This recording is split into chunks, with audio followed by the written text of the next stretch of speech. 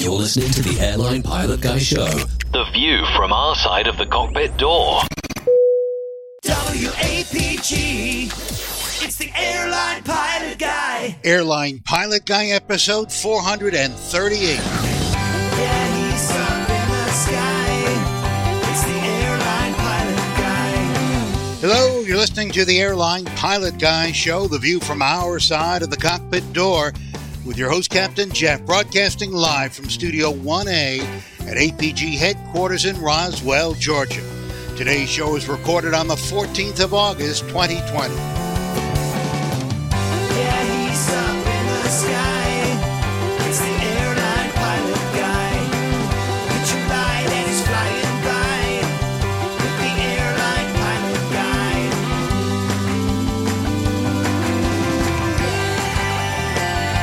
In today's episode, 2 fatal accidents. An Air India Express flight runs off the end of a runway into a valley, and a Spanish plane crashes in Portugal while trying to drop water on a forest fire.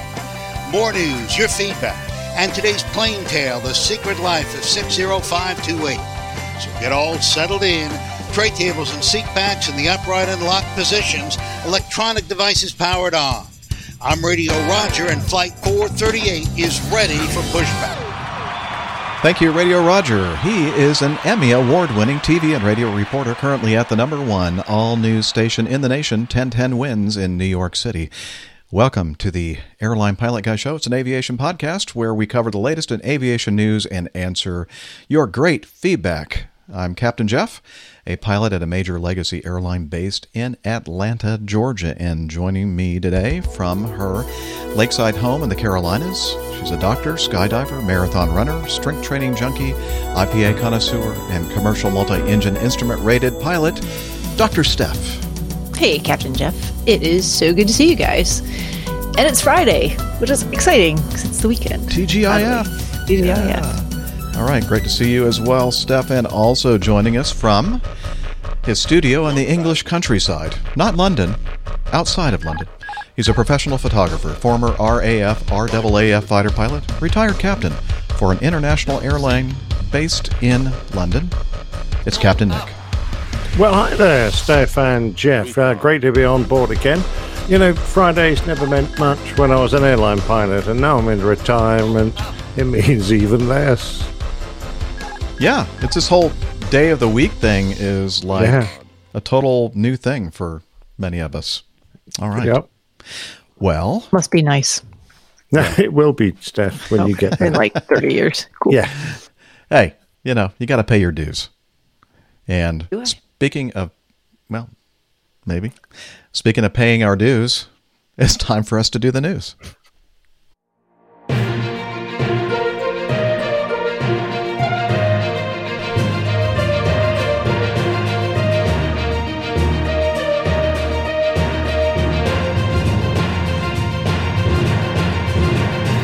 Stand by for news. Thank you, Paul Harvey. All right, first one in our news folder / notebook segment, whatever you want to call it, is this: an accident. India Express Boeing 737-800 at a city that starts with a K on August 7th, 2020, overran the runway and fell into a valley. Air India Express Boeing 737 Victor Tango Alpha X-Ray Hotel performing repatriation flight 1344 from Dubai in the United Arab Emirates to Kozhikode. How'd I do? Kozhikode? Sounds great to me. I have no idea. With 184 passengers and 6 crew, landed on that particular city's runway 10, but went past the end of the runway. Went past the runway end safety area, which is 150 meters, and fell into a valley. Let's see, it was 14:11 Zulu time, 1941 local time, coming to a stop about 100 feet below the runway and about 245 meters or 800 feet past the runway end. 18 people, including both pilots, died in the accident. 138 received injuries of varying degrees, with 15 of them in critical condition. Actually, I think an update on that, I haven't looked for the update, but I believe that one or two of the passengers have succumbed to their injuries as well. But anyway. Nope, right here. Later in the evening, police reported there were 16 fatalities, 15 injuries in critical condition, and 123. So those numbers may have changed since the accident on the 7th. A congressman reported both pilots were killed in the accident. And let's see here. The airline reported that Air India Express Flight 1344, operated by a 737 aircraft from Dubai to Calicut, overshot the runway. No fire reported at the time of the landing. Let's see. As per the initial reports, rescue operations are on. Passengers are being taken to a hospital for medical care. We will soon share the update in this regard. Let's see. On August 8th, the next day, Kerala's chief minister's office reported one victim of the accident has been tested positive for corona so far. All victims, including the deceased, will be tested for corona. All members of the rescue team needed to be sent into quarantine. On August 8th, 2020, another passenger succumbed to the injuries. Okay. So how much more do we need to talk about here? It looks like they really didn't give us any information except that the runway at the time, it was raining. So it was a wet runway, probably not a grooved runway, although I don't know that for sure.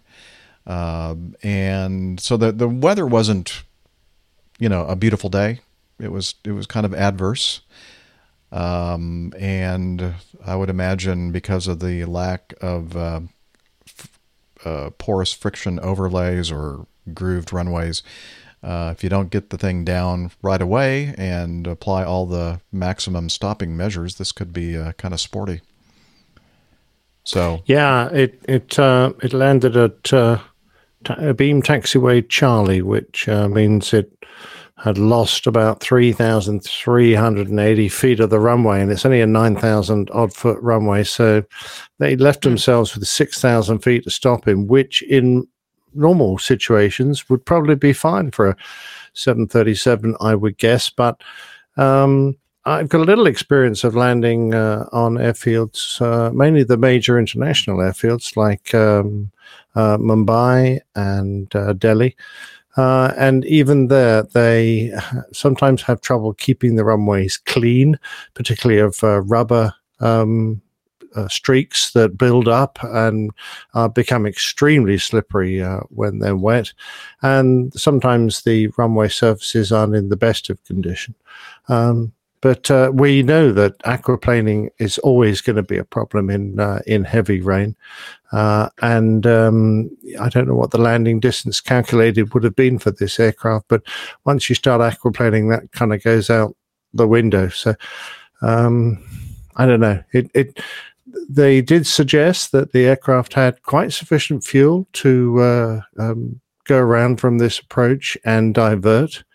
So why the captain persisted on landing, having overshot the ideal touchdown point by such a large margin, giving himself very little option if he did aquaplane, I don't know. Yeah. Winds were, 240 at 11 knots, it looks like, and they landed on runway, I forgot. Runway 10, I think? 10, yeah. Yeah, runway 10. Ooh. So a little bit of a tailwind, late touchdown. 28 available, yeah.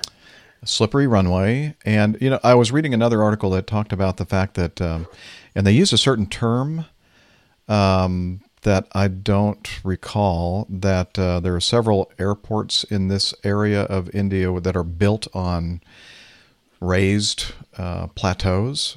Yeah, this was one of those. Mm-hmm. It almost like, I'm trying to think of the name of the term, but it's like a huge bank with a flat top, and they built a runway on top of it. So once you're off the end of the short clearway at the end of the runway, you're basically down into a gully, and then there's a pretty fearsome brick boundary wall around the airport, which the aircraft nosed into, and undoubtedly that was the cause for the demise of the poor two pilots, the two poor pilots. And the flight deck looks obviously an absolute mess because it's jammed into this brick wall. The shot of the thrust levers is interesting, Jeff. I'm not familiar with those. They're Boeing setup. But can you tell from there whether they got the reversers in still? It does not appear, and we're looking at it from the opposite direction, backwards. And it does not appear to me that the thrust reverser levers are in the extended position, based on what I can tell from this photo. I'm assuming you're looking at it from the sort of third observer's seat. No. Oh, you're looking at it like you're sitting on top of the instrument panel glare shield and looking down. Down. Oh, right. Okay. Yeah. Just look at the way the numbers are. Because when I look at the picture, oh, God, yes, it's a bit of a mess, isn't it? Trying to work out which way around it is. You're quite right. I now look at the picture above it and go, yes, we're looking effectively through what would be the windshields and the nose cone, except all that is missing. Right. So we're looking at the throttles from the wrong side. The other thing I noticed based on this photo, looks like the speed brake spoilers lever is not in the extended position either. Interesting. I wonder if that was a result of the impact or Could whether be. they didn't really give themselves the best chance to stop. Yeah, so I'm sure that the accident investigators will use all the data they have available. I'm sure that many of these things will be recorded on the flight data recorder. So, but this is, part of the evidence that they're going to use to determine, the position of controls and such. So, but they're going to see if that correlates with the FDR in their investigation here. But Yeah. very sad. It's incredibly sad, and that's quite a shocking picture. Now I get myself orientated. I thought I was looking through the first galley into the cockpit from the back, but now I realize that what I'm looking at is effectively the first officer's seat with everything an absolute mess. It's hardly surprising that they didn't. A lot of stuff has been rearranged there, so like you said, you have to correlate that with the flight data recorder to figure out where things actually were. Honestly, when I first looked at this, it took me a while to kind of orient myself because the numbers are backwards and they're upside down. I'm thinking, why is that? And then I thought, oh, okay, it's the vantage point from which the photos being taken.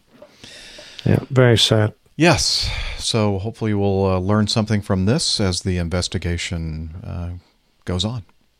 And the shot of the edge of this big bank, it's a pretty steep incline. Once they ran out of flat surface, when they came down that incline, that's a good 30-degree slope there. Yes. At least, It's pretty horrendous. Yeah, and you can see why that just basically broke the fuselage apart after the cockpit. Well, I'm so glad there wasn't a lot of fire. Otherwise, that might have been disastrous for everybody. Yeah, could have been a lot more fatalities with the fire. We should probably do this. Ladies and gentlemen, you may now use your tray tables and recline your seat backs. We want you to be comfortable while flying Acme Airlines. Thank you. Is that a little dig at some feedback on the last show? Yeah, so we had some, I don't know if it was the last show, but on a recent show, somebody was saying, I'm kind of getting a crick in my neck, and I'm I need to stretch my legs, and do I have to have the seat backs in the upright and lock position, and can I use my tray table? So I thought it'd be a fair thing for us to kind of make sure that everybody's comfortable while listening to the show. You're very get kind. comfy. I don't remember who it was that sent that to us, but I thought I really chuckled when I saw that. I thought, oh yeah, Roger's saying all this stuff, and we never tell people when it's okay for them to get up. So I guess it feels pretty smooth right now. So let's go ahead and turn off the seatbelt light as well. So what about like 10 minutes in, reaching Yeah, about right. You're still not going to let them smoke though. No smoking. Yeah, actually, you know what? On Acme Airlines, smoke them if you got them. Just make sure you're wearing your mask. Wait, what? No. I don't know. As the medical advisor, I'm going to. But it's a healthy smoke, Steph. All right, we'll talk about this after the show, Jeff. We're gonna do some education. All this time on my hands is really starting to get to me, I think. I can tell. I'm losing my mind. You are. Oh boy. All right. Serious incident. Boeing 747-4 D7 Hotel Sierra Tango Golf X-ray on the 11th of April, 2018. So let's see, not just a few days ago. It was a Thai Airways International 747 flight. Let's see, operating flight 660 from Bangkok to Thailand to Tokyo Haneda Airport in Japan. Experienced a too low EGPWS or EGPWS warning during a nighttime approach to runway 16 left of Haneda. Am I saying that right? Haneda? Haneda, yes. All right. Haneda. Tomato. It's the other Tokyo Haneda. airport. Yeah, not Narita. Haneda. All right. The flight was cleared for a VOR Alpha approach for runway 16 left after Dark's arrival. The aircraft arrived from the east, and after passing over Dark's, aircraft have to cross Seisan at or above an altitude of 1,100 feet while descending at a bearing of 274 degrees toward Haneda VOR DME, and enter a circling approach, the downwind leg of runway 16 left. After visually recognizing runway 16 left and with turning to the right, normally pilots visually select a route in circling approach and approach the landing runway. However, noise abatement procedures require aircraft to fly along or inside a specified course for landing on runway 16 left. So a circling approach, just quickly for those who are not instrument-rated pilots or haven't done a lot of research on approach procedures, are basically instrument approach procedures that get you down to a certain altitude, and then from that point, between that point and the missed approach point on that approach, you have to get visual contact with the landing runway or the airport environment. I think, what was the actual terminology? Not necessarily the runway, but the airport environment, I think. And then you can maneuver visually. So it's from that point on, it's a visual maneuver, unless you never got visual on the airport environment, and then you have to comply with the missed approach procedure.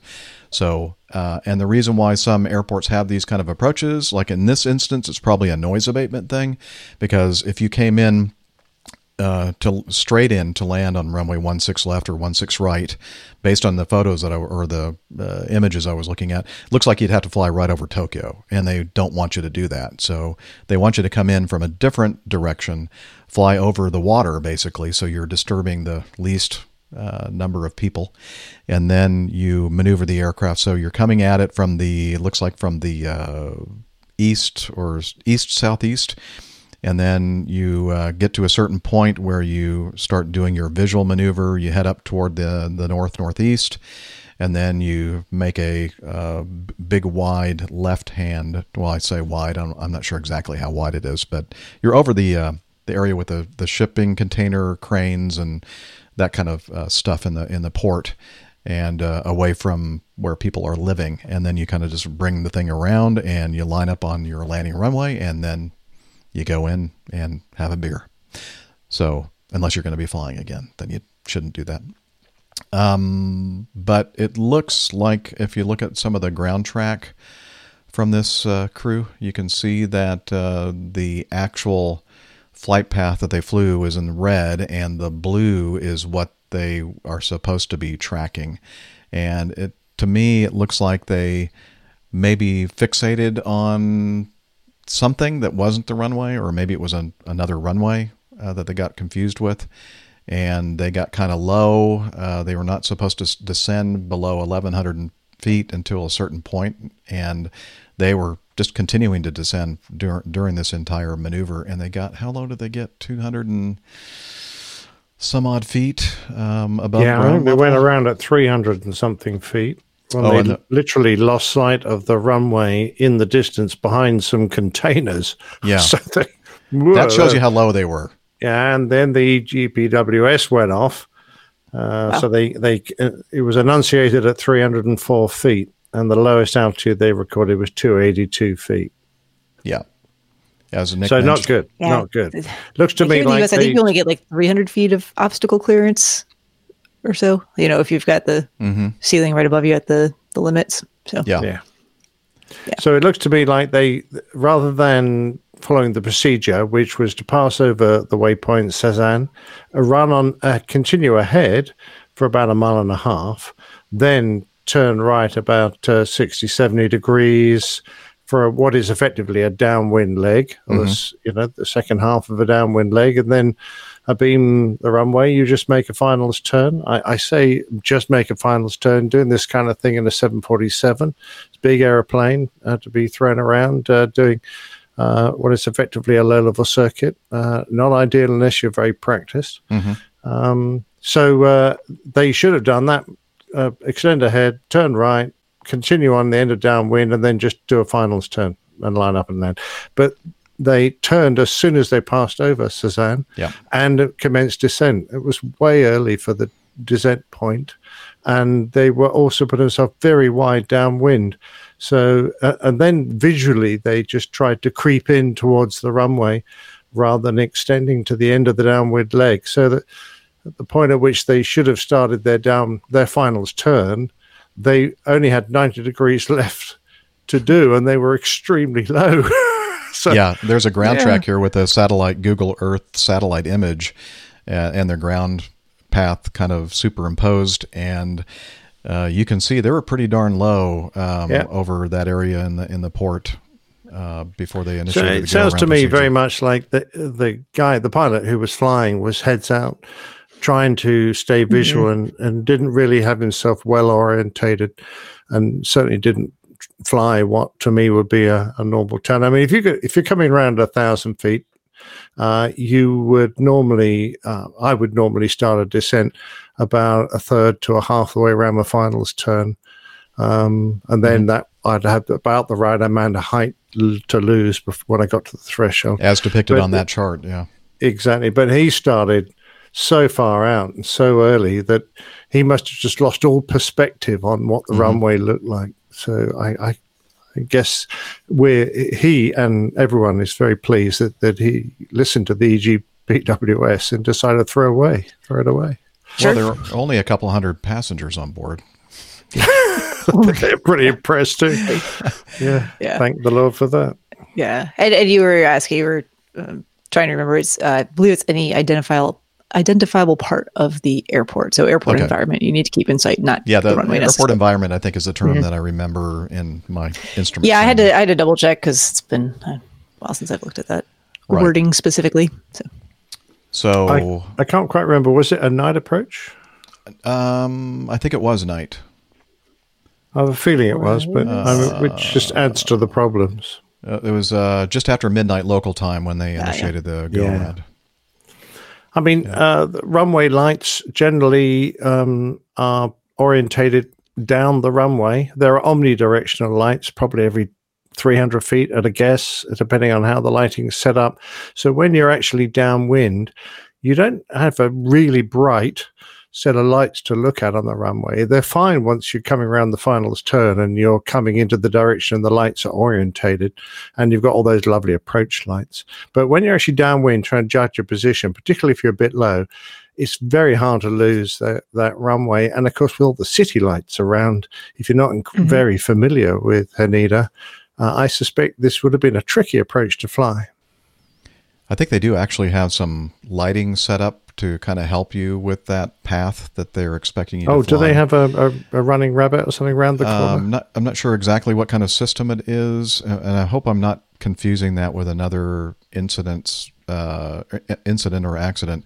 But I don't have it in this collection of images in our show notes, but I do seem to recall that there was something that was showing different types of lights on the ground that kind of helped with that, the pilots to kind of fly that path that they're expecting you to fly. Well, JFK has an approach which is not as severe as this one, the Canarsie approach, and they have a set of lights to follow around the finals turn, and they still get lots of guys who misline the aircraft, pick the wrong runway, get too low, and have to go around. So I've seen people in broad daylight go around from an approach, one of the Canarsie approaches under the 1-3s at New York. So it's, these visual approaches, unless you're very practiced at them and you're familiar with the airport, can be tricky at times. Yep. So, luckily, happy ending, and everybody. We all like a happy ending. We do like a happy ending. Oh boy. Is it time already for family show, ladies and gentlemen? Family show. All right. Next, Matt. Next item, not so happy ending. And on this one, a Canadair CL-215 crashed at the Spanish-Portuguese border while fighting a forest fire. And one pilot was deceased immediately, and the other was severely injured. And then the other pilot later died in the hospital. Or did I get that wrong? Only one of the pilots died. Not sure. Both were severely injured. One of the pilots. Okay, so one of the died. pilots passed. Okay, maybe one's still alive then. The aircraft was fighting a fire that broke out in the town of Lindoso, in the heart of the Peneda Gerês National Park. I don't know. Help me out, somebody. In Portugal, at the border with the Spanish region of Galicia. Galicia. I don't know how to pronounce the Portuguese National Park because their pronunciation is weird. My Portuguese, a little bit rusty. Yeah. But hey, I've had some really good red wine from Portugal. Thank you, Nelson. Yeah. At the time of the accident, 7 Portuguese and 4 Spanish aircraft were trying to control the forest fire. And there are some pictures in the show notes of the accident scene. And big radial engine, 2 twin engine, both big radial engines on this pretty beefy looking seaplane. Water bomber. Or amphibian. Didn't we see one very similar at Oshkosh when we were there? I think similar, we did. Yeah. I don't know if it was the same Neither do I, exact but it type, looked but very similar, sure. Yeah. They all have that look with the high wing and the big radials and the boat hull nose area. Mm-hmm. And this one has the wing, or the wings that swing down. The wheels that come down so they can land on hard surfaces. But anyway, sad story. That's all we know at this point. Yeah, I mean, it seems like I've seen a fair number of there have been video, not from this one, not specifically this one, but a fair number of videos of firefighting aircraft where, certainly they want to get the fire retardant, water, whatever it is they're using to put out the forest fire close to the, where it needs to be. But a lot of times these things, these forest fires occur in hilly, somewhat mountainous terrain that can be pretty unforgiving. And you got a lot of smoke and other things that hamper visibility. And I feel like I've seen a lot of videos recently where it's like, wow, they were close to, terrain there when they maneuvered and after they've dropped the retardant and then pulling back up. Yeah, I've seen a couple where the airplane and the shadow seems to almost merge. Yeah, so they become very close to the to one. ground. Yeah. I mean, it's a high risk occupation, I think, being a pilot that does this. And it's almost entirely done by Mark 1 eyeball. You're just trying to judge exactly, and you've got to know the performance of your aircraft. And if for some reason the water doesn't drop, you still have to be able to recover because you're still very heavy, unexpectedly, perhaps you can't rely on that loss of weight to give you the extra lift you need to get away. So a lot of mental calculations must be going on, and there's not a lot of room to maneuver when you're just operating that close to the ground in such a big airplane. Now, just looking at these photos, the bottom two, it looks like the aircraft kind of hit the ground in a almost level kind of. It looks like they almost got away with it, doesn't it? They maybe they were flying the profile of the terrain at that point. Maybe the smoke had obscured the ground at that point or something, and they didn't realize it was close. Or like you said, heavier than they expected, or didn't have the performance they expected, or right eyeball calibration. Somebody in the chat room or live audience here was saying something about they think that they had just. Okay, here we go. Ramiro Couto. I heard they had just picked up a load of water. Not clear if they dumped before the crash or not. So. Oh, interesting. Okay. Yeah. It seems like a lot of recently, and maybe it's just because it's time of year that there are a lot of fires around, but there was another, I think, somewhere in the western United States, 2 single engine airplanes were collided somewhere. I think maybe over Idaho or something like that. Anyway, I don't remember. Okay, well, hopefully we'll hear a little bit more about that accident investigation in the future. This is an interesting one. A test pilot for Boeing and the 737 MAX ended up, after his testimony, anyway, he played a key role in the certification of the fatally flawed aircraft. And then after that testimony, he ended up getting on with Southwest Airlines. And this news article says that he just recently, after about approximately 2 years with Southwest, took the buyout that the company had offered to all 60,000 of its employees. And so he is retiring from Southwest. Not a very long career with them. I thought it was interesting that they say that he was a first officer, and that when he joined the company, he worked, he had been working at Southwest headquarters in Dallas and held the rank of first officer. Now, I don't know if that means that he was a pilot flying at the base in Dallas, or if he was working doing training, or not doing the actual flying, what we'd say line flying, but more of a management kind of pilot or something. I don't know. Doesn't really give us that. Doesn't clarify. No. Anyway, he was given a pretty hard time. At least his testimony was given a pretty hard time by the inquiry, wasn't he? By Congress. Yep. I'm hoping he wasn't pressured into leaving Southwest. The article doesn't make it sound that way. No. It sound like it was, he just took what was offered. But you don't know what goes on behind closed doors, do you? I'm sure you'll never know that. So, yeah. Well, on the article, the second article I have here that has to do with him and being picked up by Southwest, an older article, said, according to documents supplied to Congress, Faulkner identified issues with the 737 MAX's MCAS. See, that's one of those things, MCAS system. So it's actually an MCA system, or MCAS. And he said, so I basically lied to the regulators unknowingly. So yeah, it's not good. A little bit of controversy there regarding his testimony and the certification. As we know, that's one of the big problems in this whole thing with the 737 MAX is the certification of the airplane. Maybe he was forced out of Boeing, not out of Southwest. And Liz says maybe he was forced out of Boeing and not out of Southwest. That's a possibility, I guess. Anyway, I just thought it was kind of I mean, it's just interesting. Aviation's a small world, right? So people move around and bounce around and do different things, and connections are there. And there's no doubt when he joined Southwest, his name would have been an area of discussion amongst most of the flight decks because you've got much else to do except talk that kind of stuff sometimes. So, anyway. Yeah, I'm sure there's much, much more to the story than we'll ever know.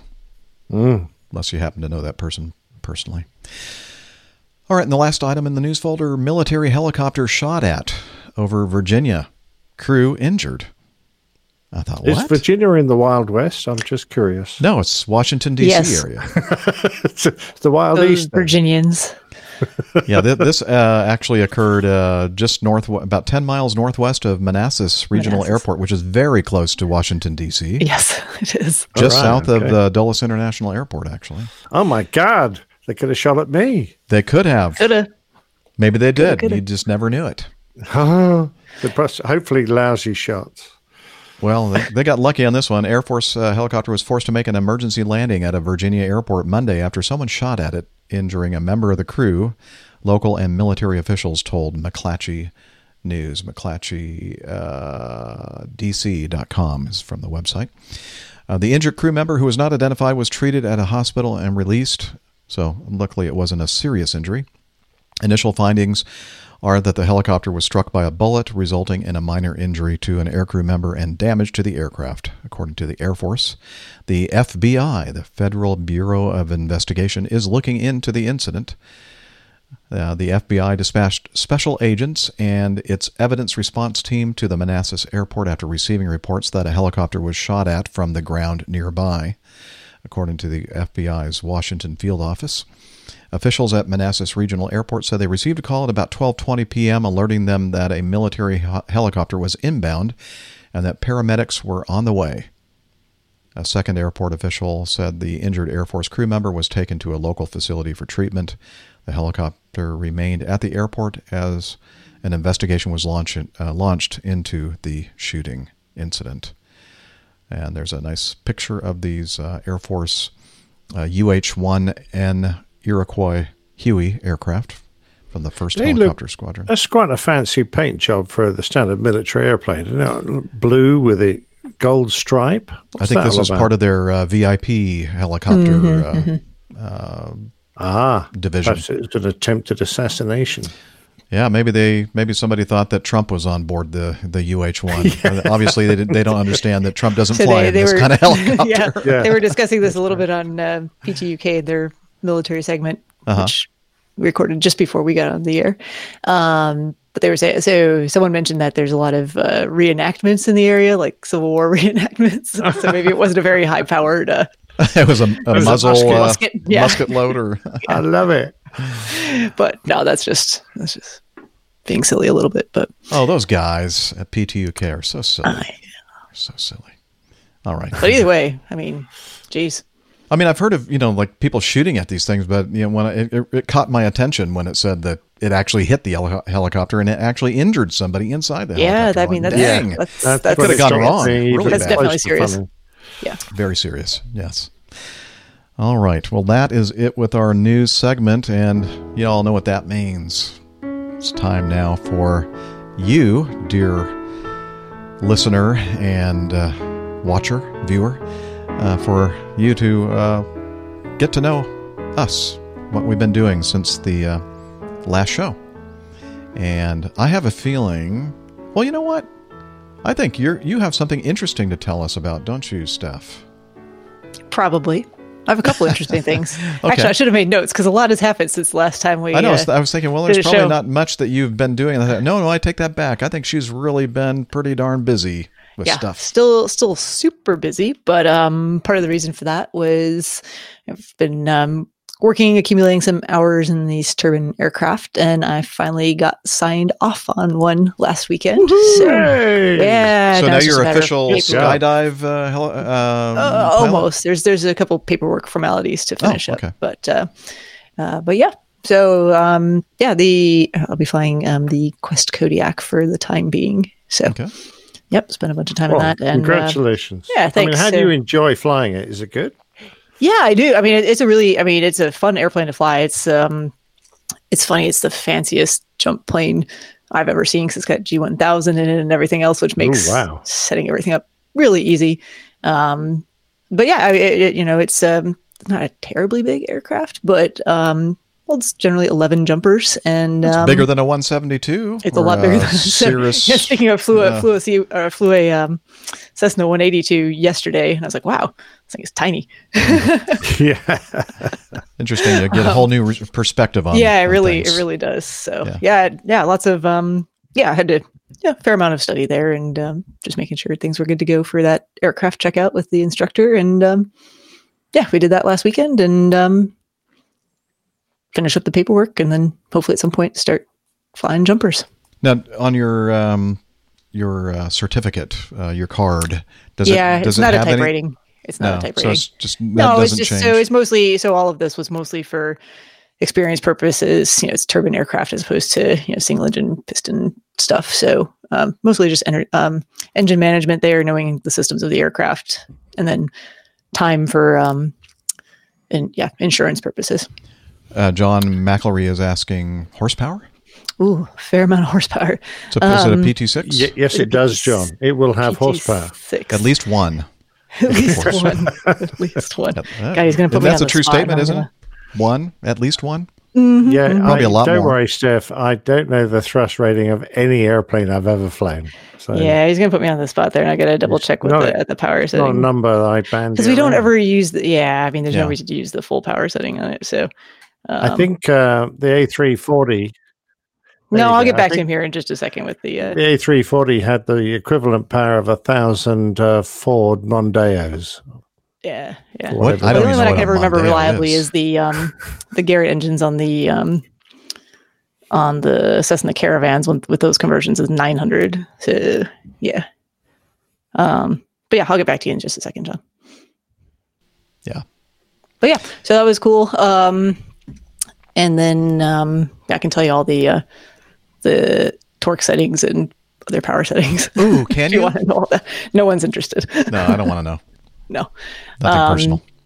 So there was that. Colonel Jeff was in town last weekend. So that was fun. Had him over for dinner in the evening on Saturday. And then Here, let me play that audio that you recorded. Yeah, we didn't and record made any up- audio. Oh, okay. and that day was interesting too because we had there was He's mean, isn't he, Steph? A we mean didn't. man. Yeah. Just, Yeah, we didn't I'm want just to- exhibiting my passive aggressiveness once more. What else was I going to say? No, there was a earthquake in the area, which is kind of unusual for Did you feel it? Charlotte. I did not. So I was already down at the drop zone, and none of us down there felt. I think we were too far away. But Yeah. I came home that evening, and up in my bedroom and other places, so all of the dresser drawers were open. So things definitely shook, and there were a couple of picture frames that had fallen off the mantle of the fireplace. Oh, that's significant. Either Yeah. that, you had a burglar. No, definitely not. But no, most people in the Charlotte area felt it. But I was too far south. So yeah, I've lived in a lot of earthquake prone places, but I've yet to feel an earthquake in my life. So I feel Liz the saying earth something. move. I thought Under my I feet. was in LA once, and we're at the bar, and I thought we're having an earthquake, and then the barman said, "No, it's the washing machines in the room below." Oh, I thought I was going to say, no, you've just had way too much to drink. Well, sir. I had that too. Yeah, Yeah, the world was swaying. So I recall one of the last earthquakes that I experienced. I was in the basement level of a store in a shopping mall, and I'm walking down there, and all of a sudden my knees feel like they're buckling, like I'm gonna just on my own. My legs are giving out. I'm thinking, whoa, this is serious. Like, what's wrong with me? And then I kind of caught myself, and I looked around, and everybody else was looking at each other like. Everybody's going, what's going on? And then you notice some of the signs swaying, and I went, okay. I'm not dying of some kind of a terrible disease yet. It's just an earthquake. So to get back to John, 750 horsepower. 750. Yeah. There we go. Shaft Ding, ding, horsepower. ding. Shaft horsepower. Mhm. All right. Yeah, that's a lot Very of good. horses to shaft. Or as iHaul Boxes says, shaft power horse. Yes, Oh, he did say that. they're spotted. Yeah. Yeah, really. Oh boy. All right. So that's it. That's the only thing that's been going on. What else Just has been going on? earthquakes Was there and a was whole there more new- than that? And No, that's a lot of stuff. check out an That's aircraft very cool. and work and So does this my mean brain that you is- can, on your own, fly the jump plane with a bunch of jumpers? And That's is what that that the means. normal configuration? Yeah, just single pilot How come you operation don't need a type rating though to fly it? because of weight. If it's it's more, under- it's under 12,000 pounds. It's under 12,500 pounds. 12,000. Okay. There we go.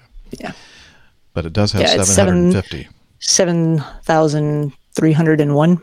Ah, Now I can remember that number. God only knows. yeah, that's Yeah. crazy. All right, Nick, how are the Steph? Did you have anything else? No, Liz is reminding me that I had some other visitors too, but that's fine. Just family members came That's to. secret. No, it's not secret. It's just cousin stopped by on the on the drive way. back to college. Yeah, Making it just a stop through. just to stop through. So yeah, bit about an hour and a half before they had to get to bed and get up early the next morning to continue their drive. Ooh, that's not good. So yeah, they had a lot of driving to do, but glad that they could stop by. Excellent. Great. I'm trying to think, was there anything else? There was just a lot of stuff. Yeah, I think that's it. All right. Well, if you think of something else, just let us know. Yeah, we'll do. Nick, how's the lawn bowling? Well, nothing this week at all. I've got a match next week coming up. That's the semi-final of the men's singles. If I get through that, I'm into the finals, so that would be great. Weather here has been a bit sort of... for those of you used to hot climates, you'll laugh, but, it's got up to 35 degrees and very high humidity, so it's been a bit unusual for us, and so we've tended to kick around doing not a lot, trying to find cool rooms to lay back in. It's cooled off a bit now. It's still very humid, so even though the temperature's like 10 degrees down, it's still not particularly comfortable. And it's gone from clear skies and hot sun to overcast and a bit drizzly. But other than that, it's not the weather show, is it? Nothing much going on at all. Been very busy doing Plaintails. Really pleased with the one on this show.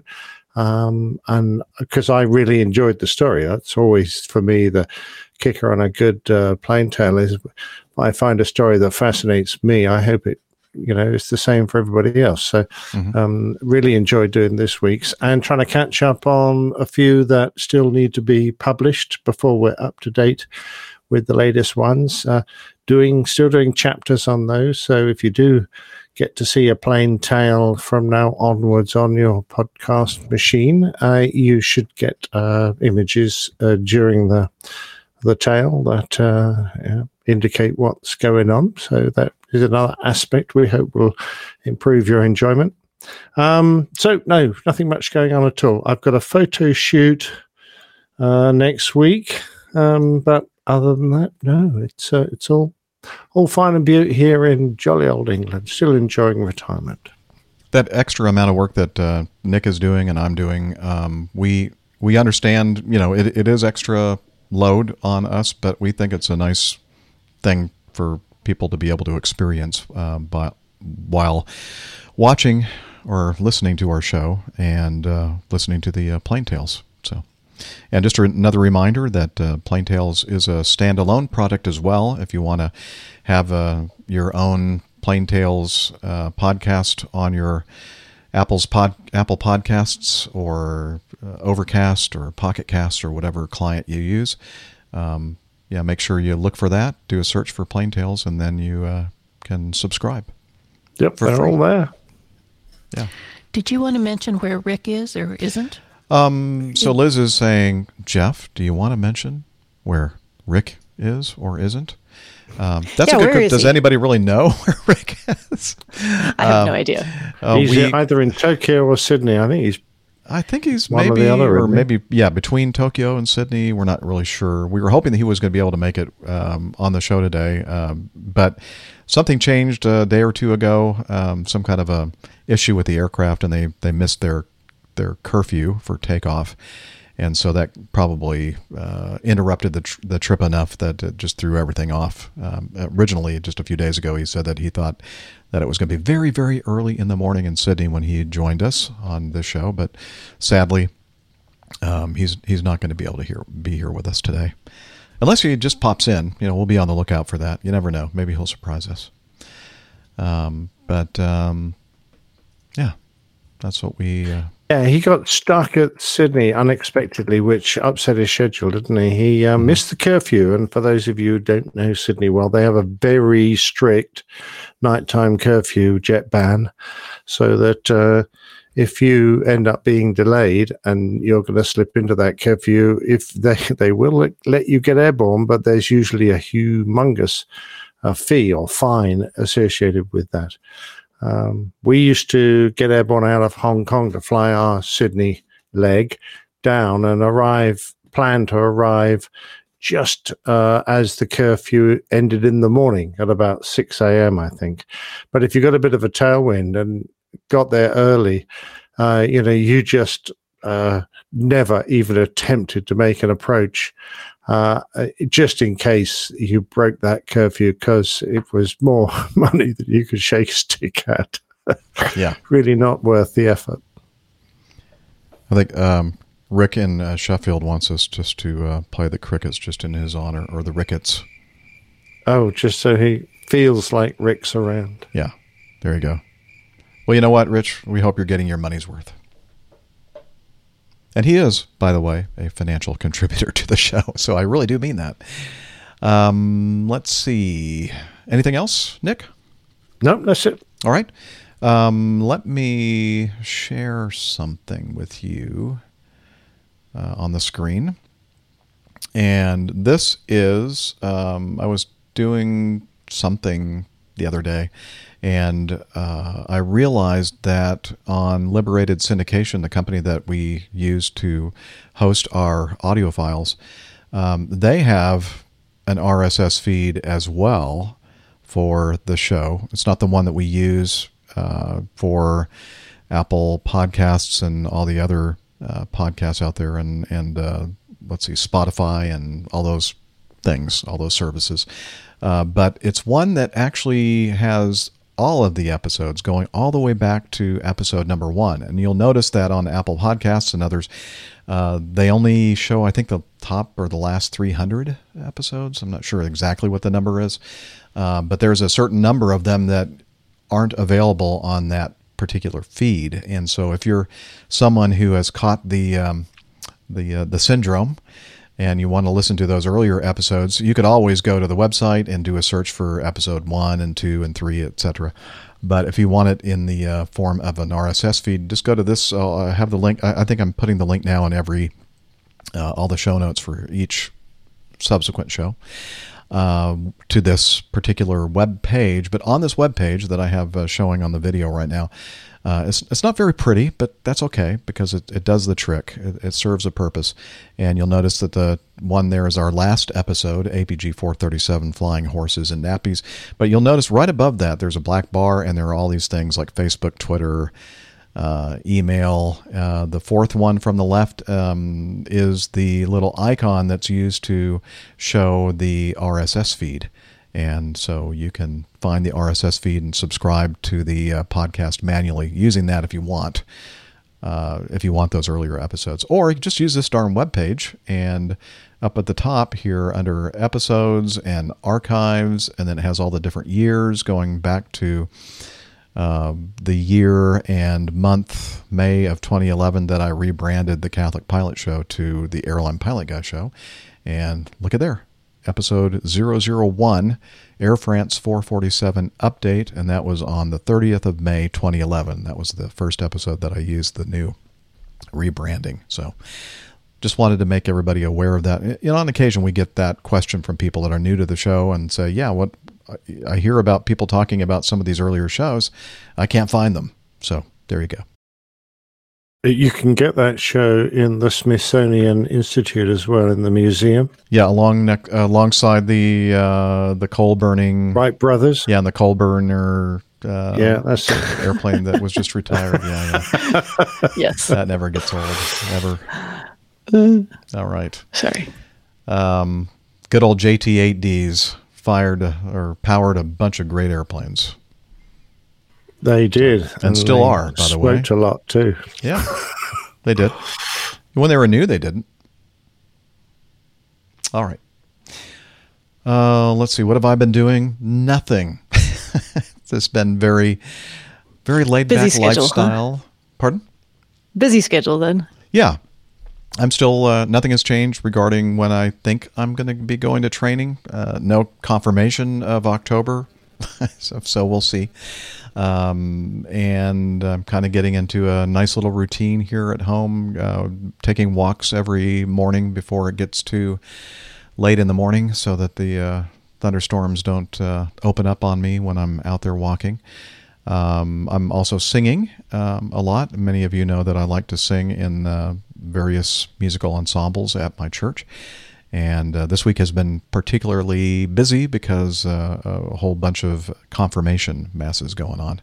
So I'm one of basically we're just a quartet singing at those masses. So, yeah, I'm still enjoying that.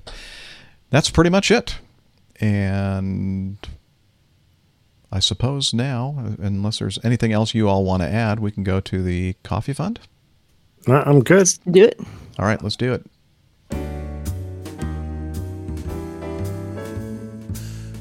Johnny, how much more coffee?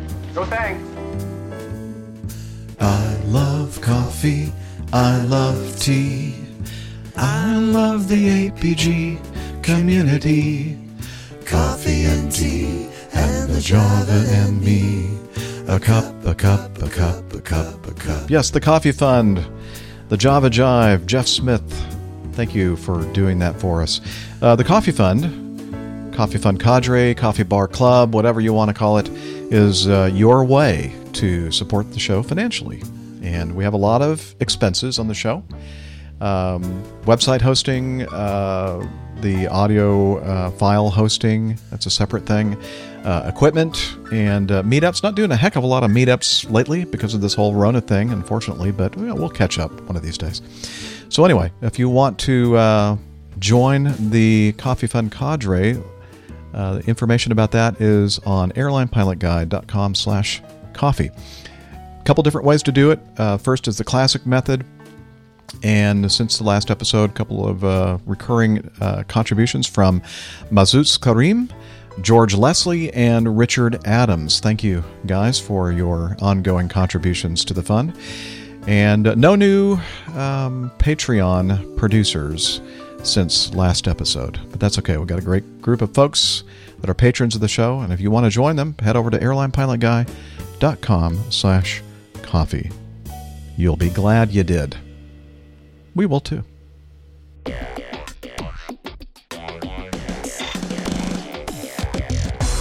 Captain, incoming message.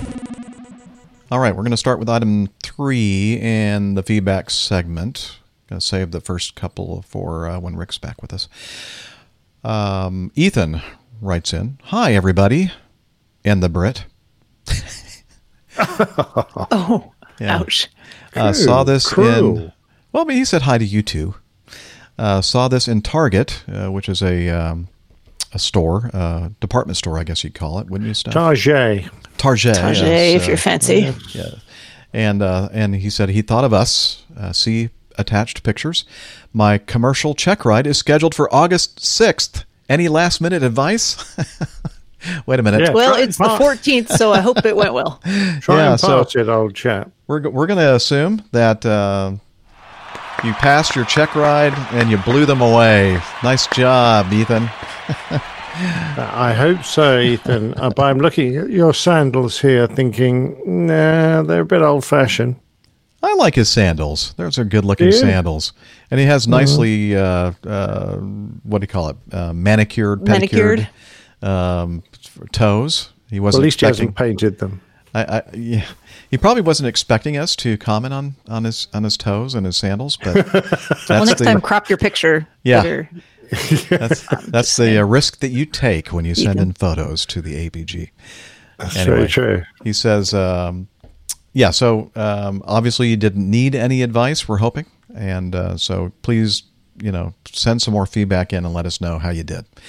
And he said, love the show, don't change a thing. And he said that as he mentioned, he saw this at Target and he sent in some photos. I guess I'm going to have to do this, aren't I? So let me share this so everybody can see his photos and his toes.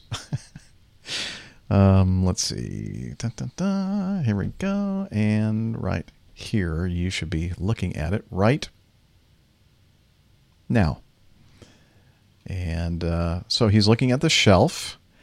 For $25.49, you save $4.50 is a Pan Am board game, and I don't think that Ethan is the only one that sent this into us. I think somebody else also. I've actually seen a bunch of people have been buying Maybe this, but I haven't heard any reviews on the game as to whether it's. What is the idea? To see how quickly you can go bust. Yeah, basically, I think is what I've gathered from it. Like to see how well you can run an airline. Rude, Nick, but it's true.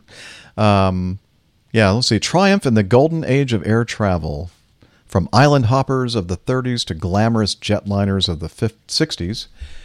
Pan Am set the pace of the airline industry. I have to move this so I can read it. Compete with Pan Am and other players as the head of your own fledgling airline. Expand or railroad, right? Aren't they? Don't they operate diesel locomotives with the Pan Am logo on it? I think I just saw that in the news not too long ago that they were actually selling the railroad. It's just kind of weird to see Pan Am on a locomotive. Anyway. Expand your fleet of planes, build airports, outbid rivals for landing rights, and create your own globe-circling air system. Play through decades of air travel history alongside ever-growing Pan Am. Make a fortune when they buy your routes. Invest in Pan Am stock when it's cheap, and don't get pushed out of the skies by your competition. Anyway, it looks like a pretty cool board game, and they're the aforementioned sandals and toes, if you take a close look there, if you're watching the video. All right, Ethan, thanks for sending that in. And again, congratulations on passing that check ride. I hope we don't get any feedback. Give us some feedback about the actual check ride. Let us know how it went. And if you bought that Pan Am board game, let us know how that went. Okay. I need to stop sharing the screen. There we go. And I need to move on. Oh, you know what? We need to just pause for station identification. My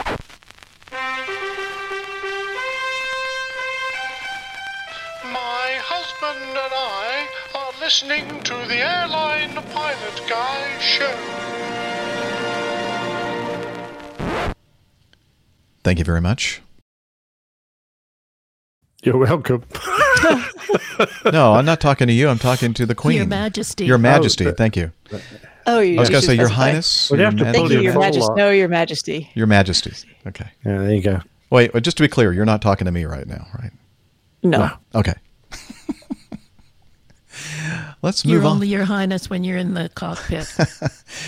Yeah, they call me other things too, Liz. Greg writes in. He said, Greg thought this was interesting. Do y'all think that this is another example of CRM failure or something else? And this is a FlightGlobal.com article. And United Boeing 777-300 at Sydney on the 22nd of January 2020, unexpected turn causes a loss of separation. Let's see, this is flight 870 on 777-300 registration 2333 uniform from Sydney, New South Wales in Australia to San Francisco, California. Was climbing out of Sydney's runway 34 left via the RIC-5, and I'm thinking that probably stands for the Richmond 5 departure, requiring the aircraft to climb to 1,500 feet MSL on runway heading and not to turn right due to parallel runway operations, like the folks that are taking off on 34 right.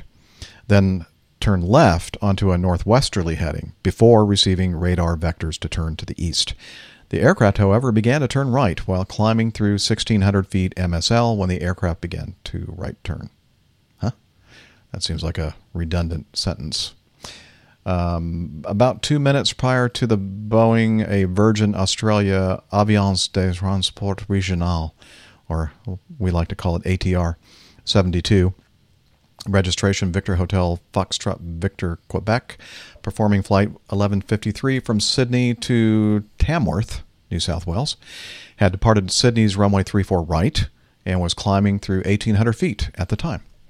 Due to the right turn by the Boeing, the separation between the aircraft reduced. Departure control intervened and sent the Boeing onto the left turn, which the crew initiated. Nonetheless, the separation reduced to about 0 feet vertical and 1.3 nautical miles horizontal before the flight paths began to diverge again. Both aircraft continued to their destinations without further incidents. Australia's Transportation Safety Board rated the occurrence a serious incident and opened a short investigation. The TSB wrote, during initial climb, the Boeing 777 turned right, resulting in a loss of separation with the ATR departing from the parallel runway. They just released on the 28th of July their final report concluding the probable causes of the serious incident were contributing factors. The pilot flying incorrectly amended the flight management computer for the cleared departure. The amended FMC setup was probably not effectively communicated to the crew or effectively cross-checked by the pilot monitoring or relief pilots.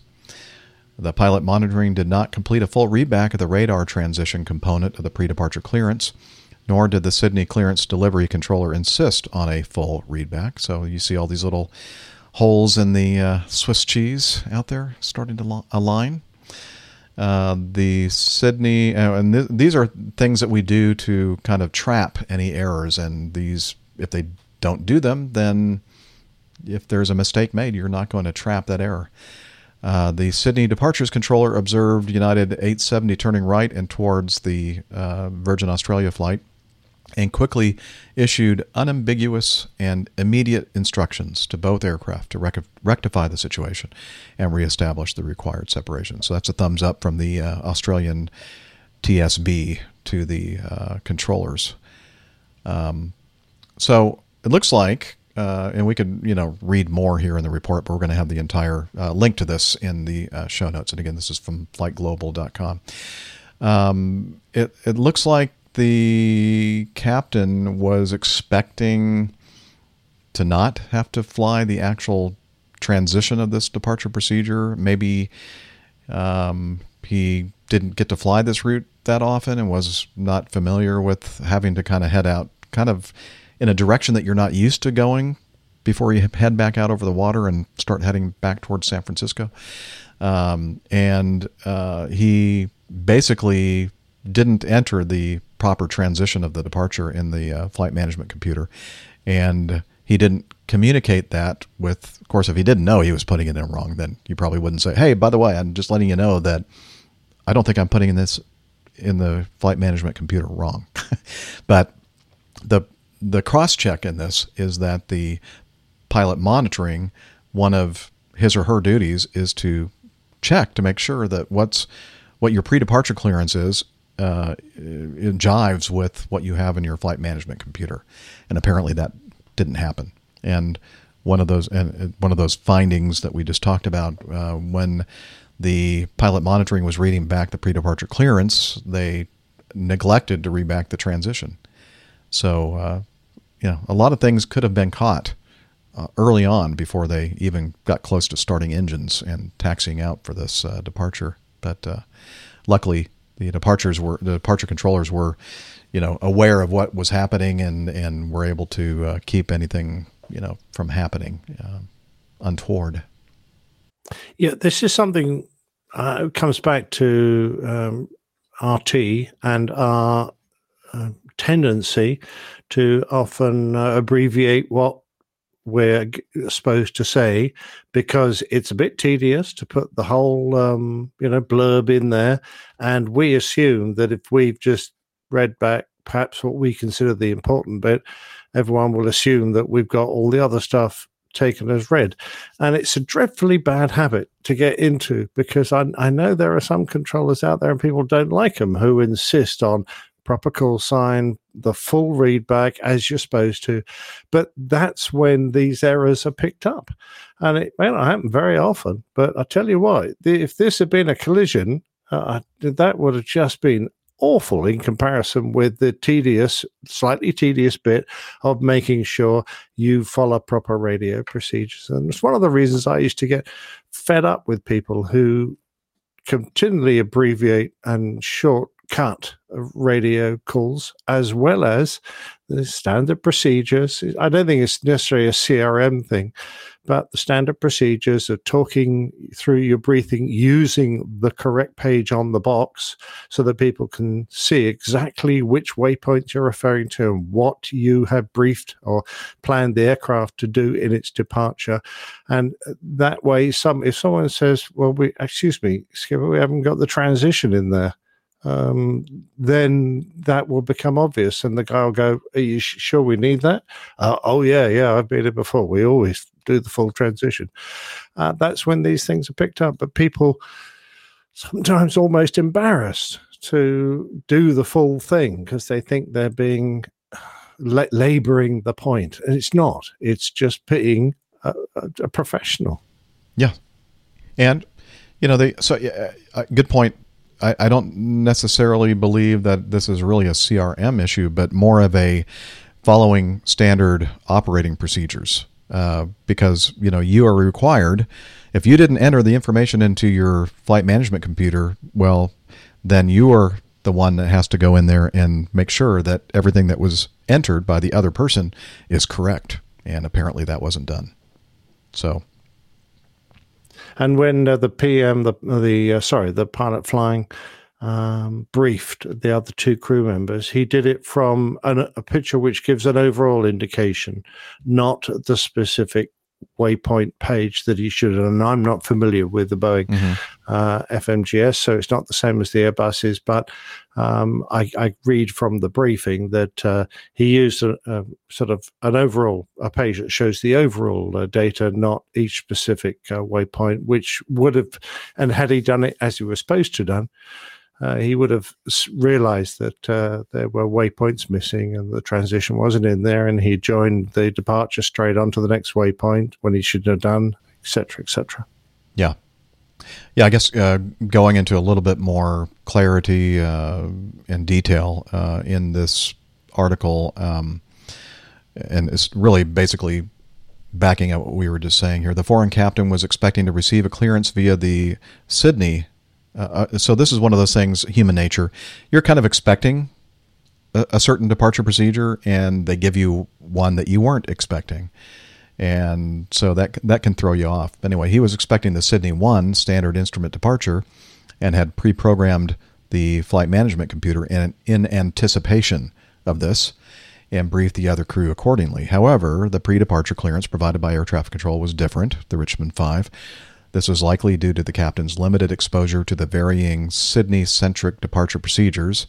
In addition, the clearance included the radar transition procedure, with which the captain was unfamiliar due to the predominant use of procedural-based transitions in the United States. Anything non-standard in departures or arrivals can add additional complexity, but particularly for crew that have very limited experience with the location, such as long-haul foreign crews. Air traffic controllers have an opportunity to take into account the likelihood of a crew's familiarity with the airport when issuing clearances to foreign crews. The clearance meant that the flight management computer needed to be reprogrammed for the Richmond 5. During the process, the pilot flying removed the discontinuity that was automatically generated in the flight management computer flight path, that is, the waypoint sequence to the cleared oceanic route. This would have been appropriate for many procedural transitions, but not for a radar transition. The predominance of procedural transitions in the United States likely meant that the pilot flying was focused on removing the discontinuity or the gap, the break in the FMC coding. So, just a lot of things that happened in the very initial planning part of the setup for this flight that weren't, as I said, errors were made that were not trapped because they weren't following their procedures. Yeah. So. All right. You look at it and you're going, I'm taking off here and I'm going all the way up to San Francisco, and this thing was going to take me in the completely wrong direction. So obviously they're not going to give us that departure. They're going to give us that would the nice, never easy happen. one. Why would they do that? No, we'd just take off, turn right, and head up to San Francisco, passing Hawaii on the way. Hang a left at Albuquerque and yeah. Well, you've gone too far if you've, yeah. Well, yeah. Or maybe not. I don't know. No, you've definitely gone too far if you get to... Yeah, you've gone too far. I mean, if you got to Albuquerque, you would need to hang a left, probably. And yeah, you need to go further north than Albuquerque, that's for sure. But I think you've gone a little bit too far east. Yeah. Quite a bit. Yeah. I was trying to remember one of those places. Is it Reno? That if you go due south from Reno, you actually fly west of Los Angeles. Somebody back me up on that one. It's something weird. Sounds right. Sure. Yeah, because you wouldn't. Why not? In my mind, you're looking up at your idiots. No idea what you're talking about. Yeah, but there's there's all kinds of interesting things like that. It's like I was looking at one the other day. It's what is it? When you're in the airport in Detroit, they remind you that Detroit's in the Eastern time zone because it seems like it should be in the Midwest for some reason. Like, it should be Central Time Zone. Pensacola is Central Time Zone, even though that's in Florida. Yeah. Just things that like kind of, confuse your brain a little bit, because you think of how things are in the, Florida is East Coast. Yeah. And Michigan should be like in the Midwest. But when it comes to time zone stuff, I always go to the expert, Miami Rick. He always is on top of that. No. Rick knows a lot of things. Time zones, not a strength. not so much. Sorry, Rick. He's not here to defend himself. That's all right. But that's, he'll never know. That's what you get when you're not here. He knows. That'll teach him. He knows. Yeah, that'll teach him. That's what I don't think he's worried about it. I don't think he'll ever hear this. No. Anyway, let's, anything else to say based on this incident at Sydney from Greg?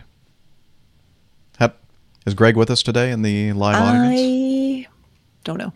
I think I saw him earlier. He was talking about his donkeys. About 15 minutes ago, he was there, so he's probably still there. Okay. Well, I hope that answered your question, Greg. James writes in. James from London, UK.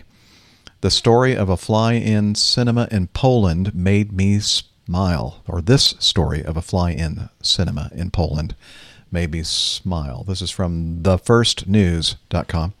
Although it sounds from the article like that's not something new for y'all in the States.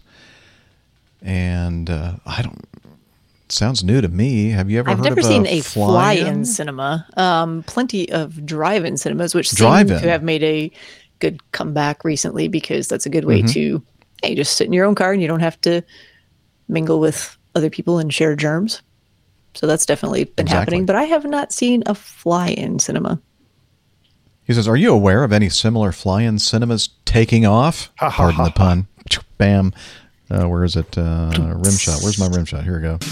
Thanks. Or Steph's is actually better. Anyway, love the show. Been with you since APG 407 and have not missed an episode since. Blue skies and tailwinds to you all in these crazy times. And again, that's James from London. And so the article here has some really great photos, and I have never heard of anything like this at all. A very large screen, obviously. They have set up, and instead of cars pointed toward the screen, they're airplanes parked. They got a nice variety of stuff there. There's like a glider and some sort of helicopter, tail wheel. They've got a damn great big yak biplane. Yeah. That's that? Yeah, that's a huge AN-24 or something. I can't remember. I'll have to Google that. A gyrocopter, it looks like. Yeah, it's a hang glider. Got all sorts all lined up. Yeah, it's crazy. You need to look at these photos in the show notes, folks, to see this.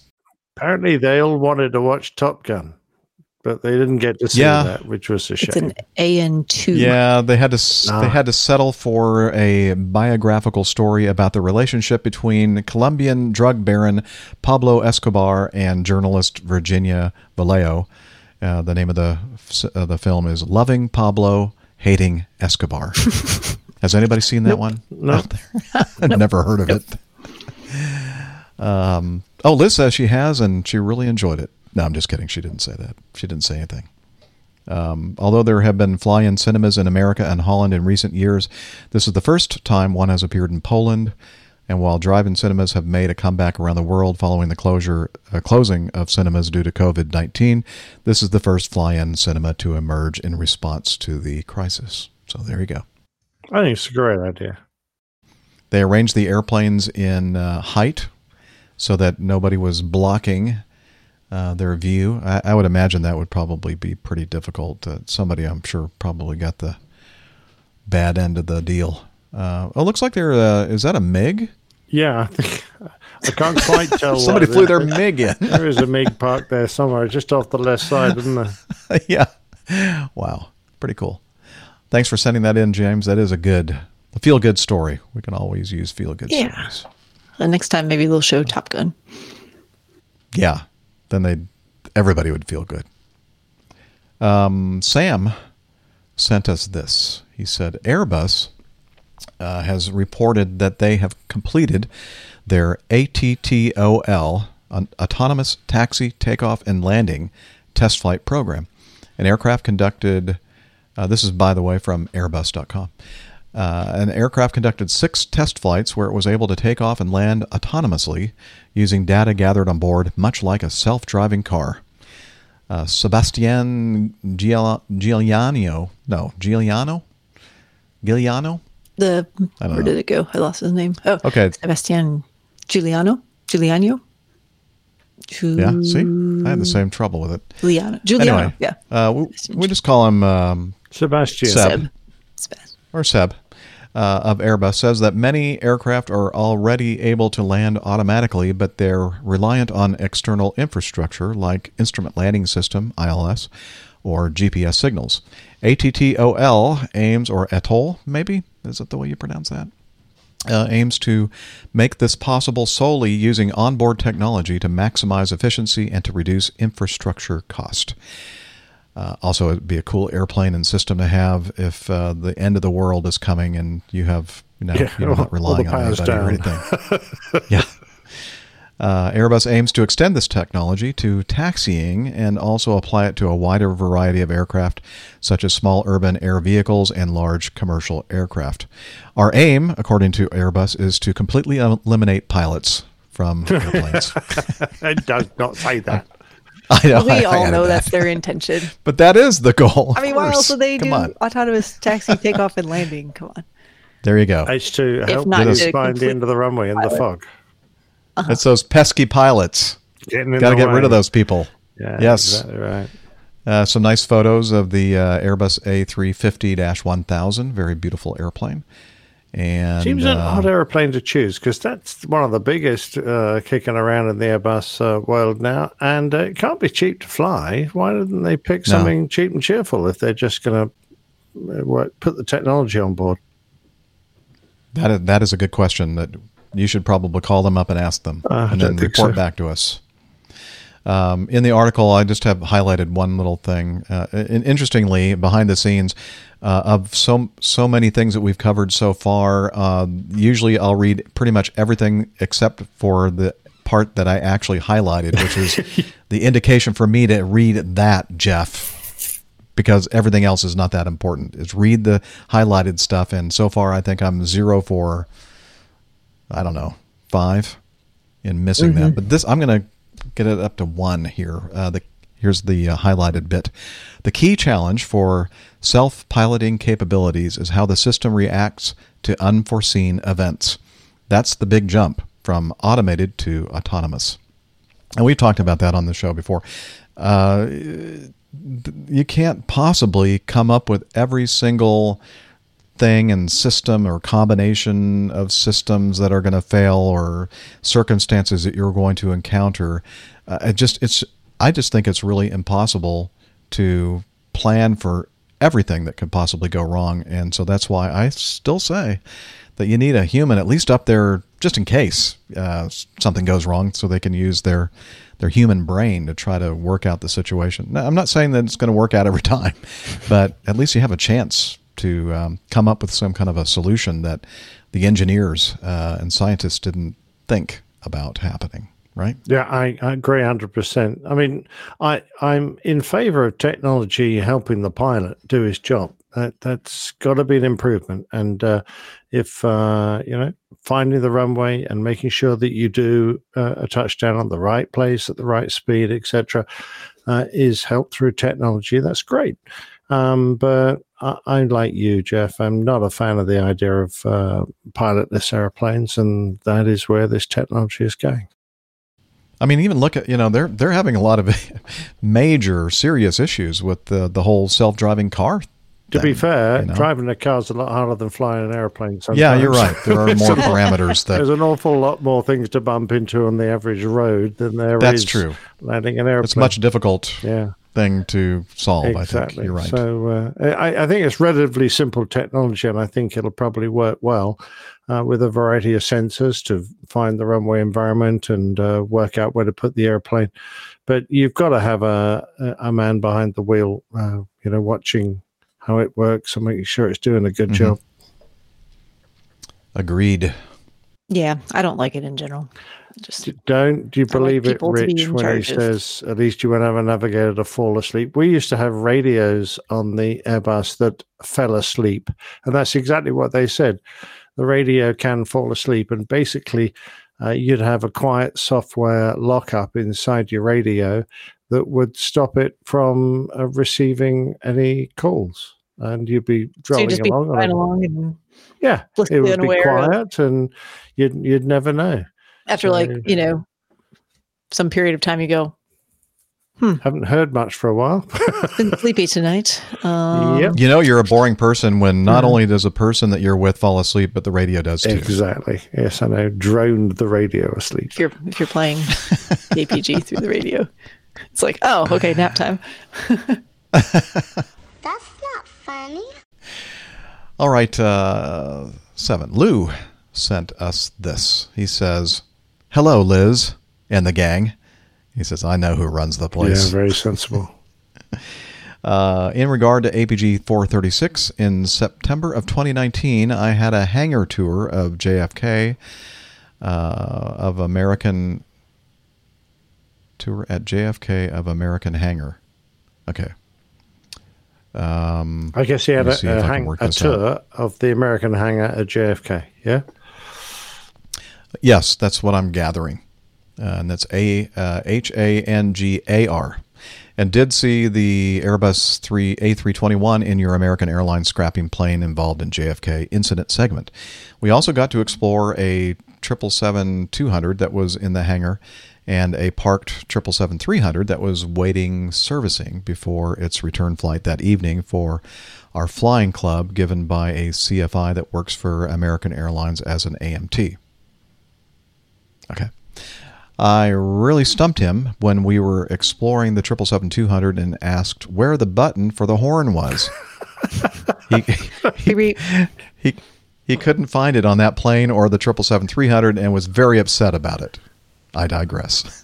Now, is he joking? Did he really try to find the button for the horn? Maybe he did. Yeah. I don't know. It's a secret hidden button. Yeah. I've linked a Dropbox folder of some pictures of November 114, November. I think that's the American Airlines 321 that was damaged and they decided to scrap. The damage is more than what actually happened as per the AMT. Parts were removed. Oh, okay, so some of these photos look like the wingtip was really mangled, but that's because I think they removed some of the leading edge slat segments.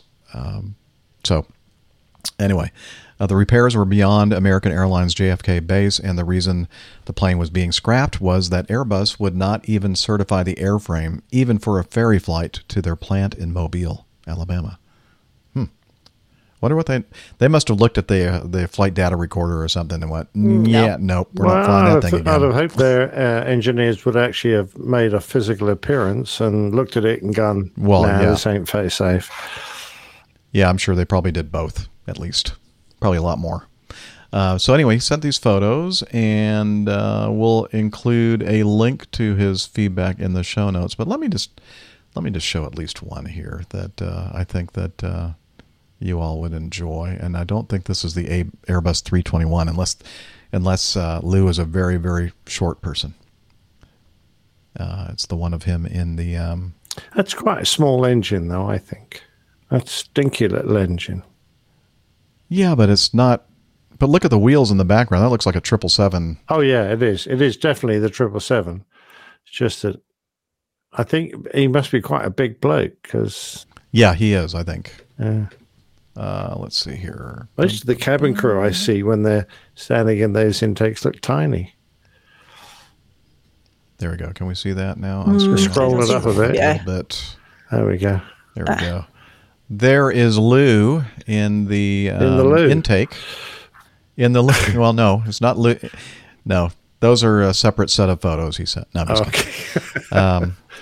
Anyway, so Lou is he's not a small man. He's looks like he's pretty tall. Oh, he's 6'7". He says it right That's there. That's what he. Right there, right below his feet. It says, "I've been a patron for a while now, and at 6'7", it's very hard for me to find a plane I can comfortably fly. And he said, a classic shot of me and the 777-200 included. I became interested in aviation when my mom, as a teacher, would drive my brother and I to JFK, park on top of the Pan Am terminal and grade papers while I had a great view of the planes as my babysitter. Oh, what a great mom. Keep up the great work. I enjoy the show every week and appreciate all your hard work. Be safe, Lou. So, excellent shot. And here's some pretty rare to be allowed up into an engine, so I think that's brilliant. Not many people in the world have got that kind of picture. Nope, I don't have one. Okay.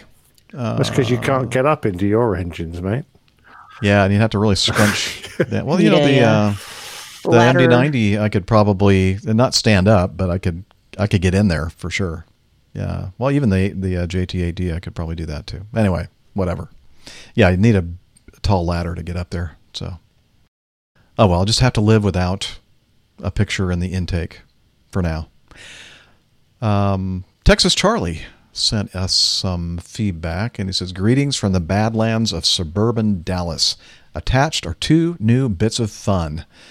First, who knew that what we drank as college kids foretold what Mad Dog pilots would need in 2020? And I need to stop sharing here and start sharing this other one.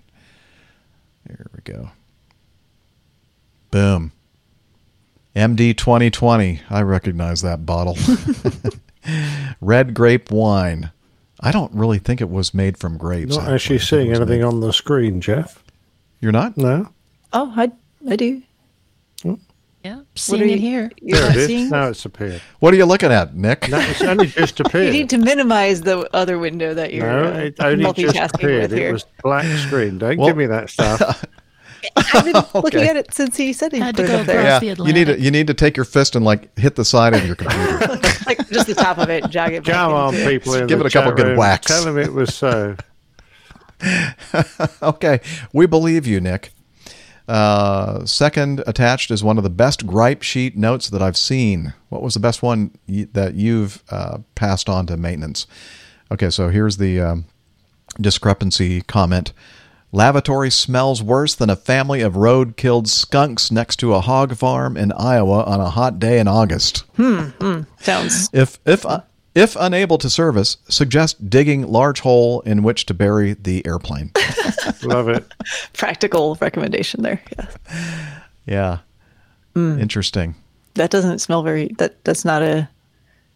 My brain is trying to process what that smell is, and that sounds very, very unpleasant. Oh, I don't even want to think about it because it's gross. He says, next time you're in town, the Scotch, preferably, I have no idea how to pronounce that. Lapphroaig. Laphroaig. Nick? Laphroaig? Oh, that's Laphroaig. easy. Laphroaig. I don't like Scotch, so Nick will have to drink all of mine. Or It's Liz, West if you like Coast. Scotch. I think a Laphroaig. So a smoky, peaty. Because that's the kind you don't like. I'm not quite so fond of it. I'll drink any Scotch, but I'm not quite so fond of it as the Spey Valley Scotches. But that's just me. I'm just going back to this wine because those of us who weren't in college kids in the United States, I'm guessing this was cheap, cheerful stuff you drank as kids. Yeah. Yeah, it's like best bang for your buck. Okay. As far as maybe alcohol. not best bang, but just bang for Well, your not buck. best, yeah. Good bang for your buck. Yeah. Not in terms of it's quality, in terms of it's not a quantity. fine wine. Okay. It's very sweet and has a very high alcohol content. Fair enough. Okay. Yeah. Lane says it's a stretch calling it wine. Yeah, I know. That's why I'm looking at this label. It says red grape wine, and I thought for sure it was like made from like barley, and put some flavorings put in it that sort of makes it taste like a wine. I don't know. I could be wrong. Anyway. Okay. So for the thank you, record, Texas I Charlie, never drank for that that. stuff in college. Yeah, I didn't either. Not that I remember, anyway. Perhaps I did. I don't know. The right up here, by the way, it looks like I'll bet this is a Southwest Airlines logbook because the flight was going to Las Vegas and to Burbank. See that? I see that. Upper right-hand corner? 2008. That's the airline that comes to mind to me. It sounds like something they might write in a logbook. Yeah. Those guys. All right. Guys and gals. Ben writes in, listening to Tom from Columbia's audio feedback this week, I was reminded of an interaction I had a few months ago. Ben Granucci, director and senior editor at nycaviation.com. I'm sure that many people that listen to the show have heard of Ben. Oh, sure. Mm-hmm. So when I'm not tending to NYC Aviation, I make my living as a lighting technician and programmer. For the past many months, that has included work in the news studio for a major broadcast network. One night, I was in the break room and happened to have one of my NYC Aviation shirts. The guy across the table asked me what NYC Aviation was, and we proceeded to chat about our shared interest in airplanes. After a bit, he invited me back to his editing station, where he showed me the collection of airline B-roll he had amassed. Is it like inviting you up to my flat to see my etchings?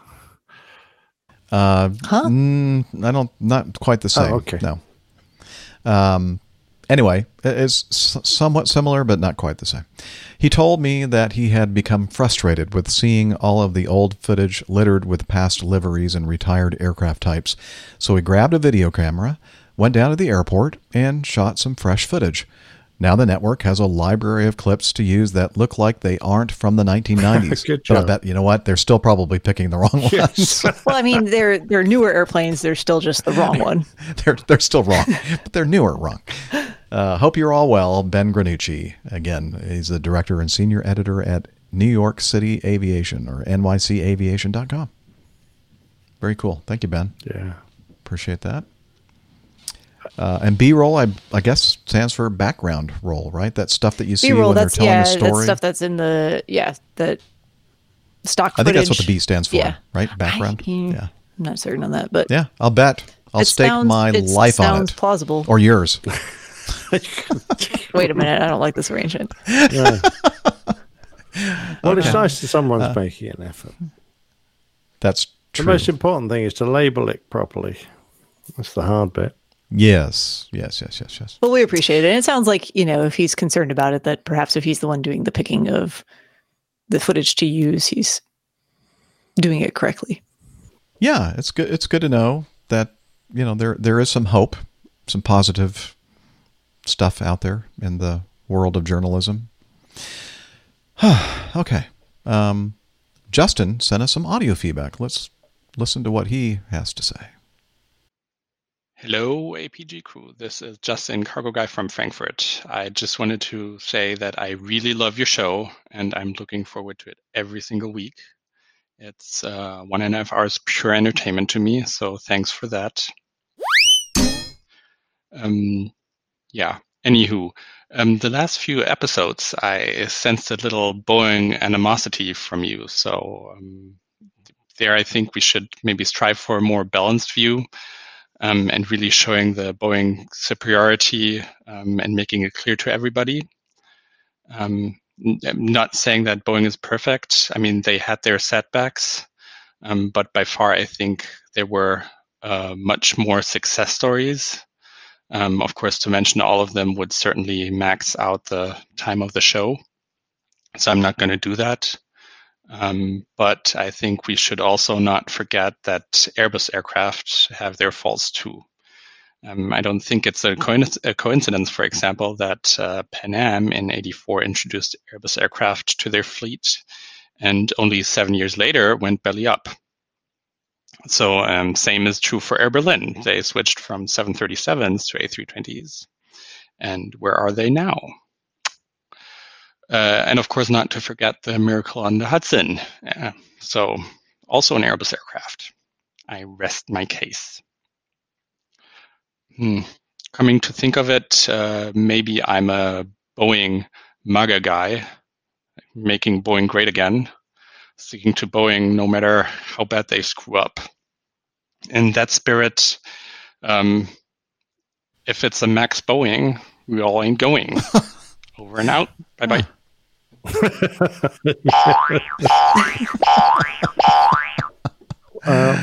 I think that was a little tongue-in-cheek, don't you think? I think possibly. Nice try, though, Justin.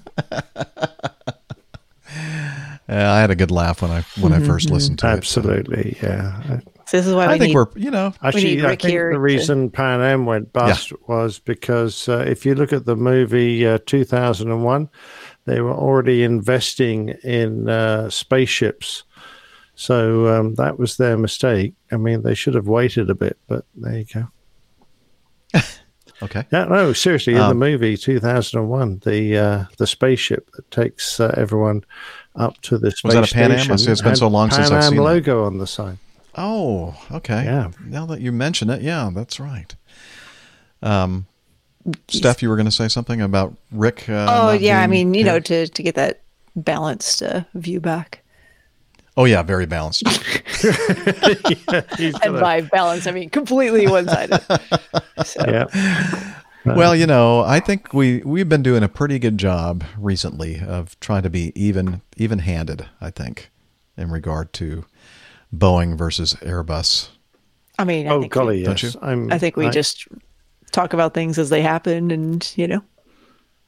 Yeah, no doubt about it. I mean, I think we're all probably easier with the airplanes we've flown and have experience with. But it's not to mean that we don't understand the flaws, because, you know, every airplane has its problems, regardless who makes it. Yeah. Mm-hmm. For sure. All right. Well, thank you, Justin, for sending in that audio feedback. I'm Radio Roger, and you're listening to the Airline Pilot Guy Show. Thank you, Radio Roger. Rich from Sheffield. I believe he's still with us in the live audience. Yes. He says, "Hi, Jeff, Nick, Steph, Rick, and Liz.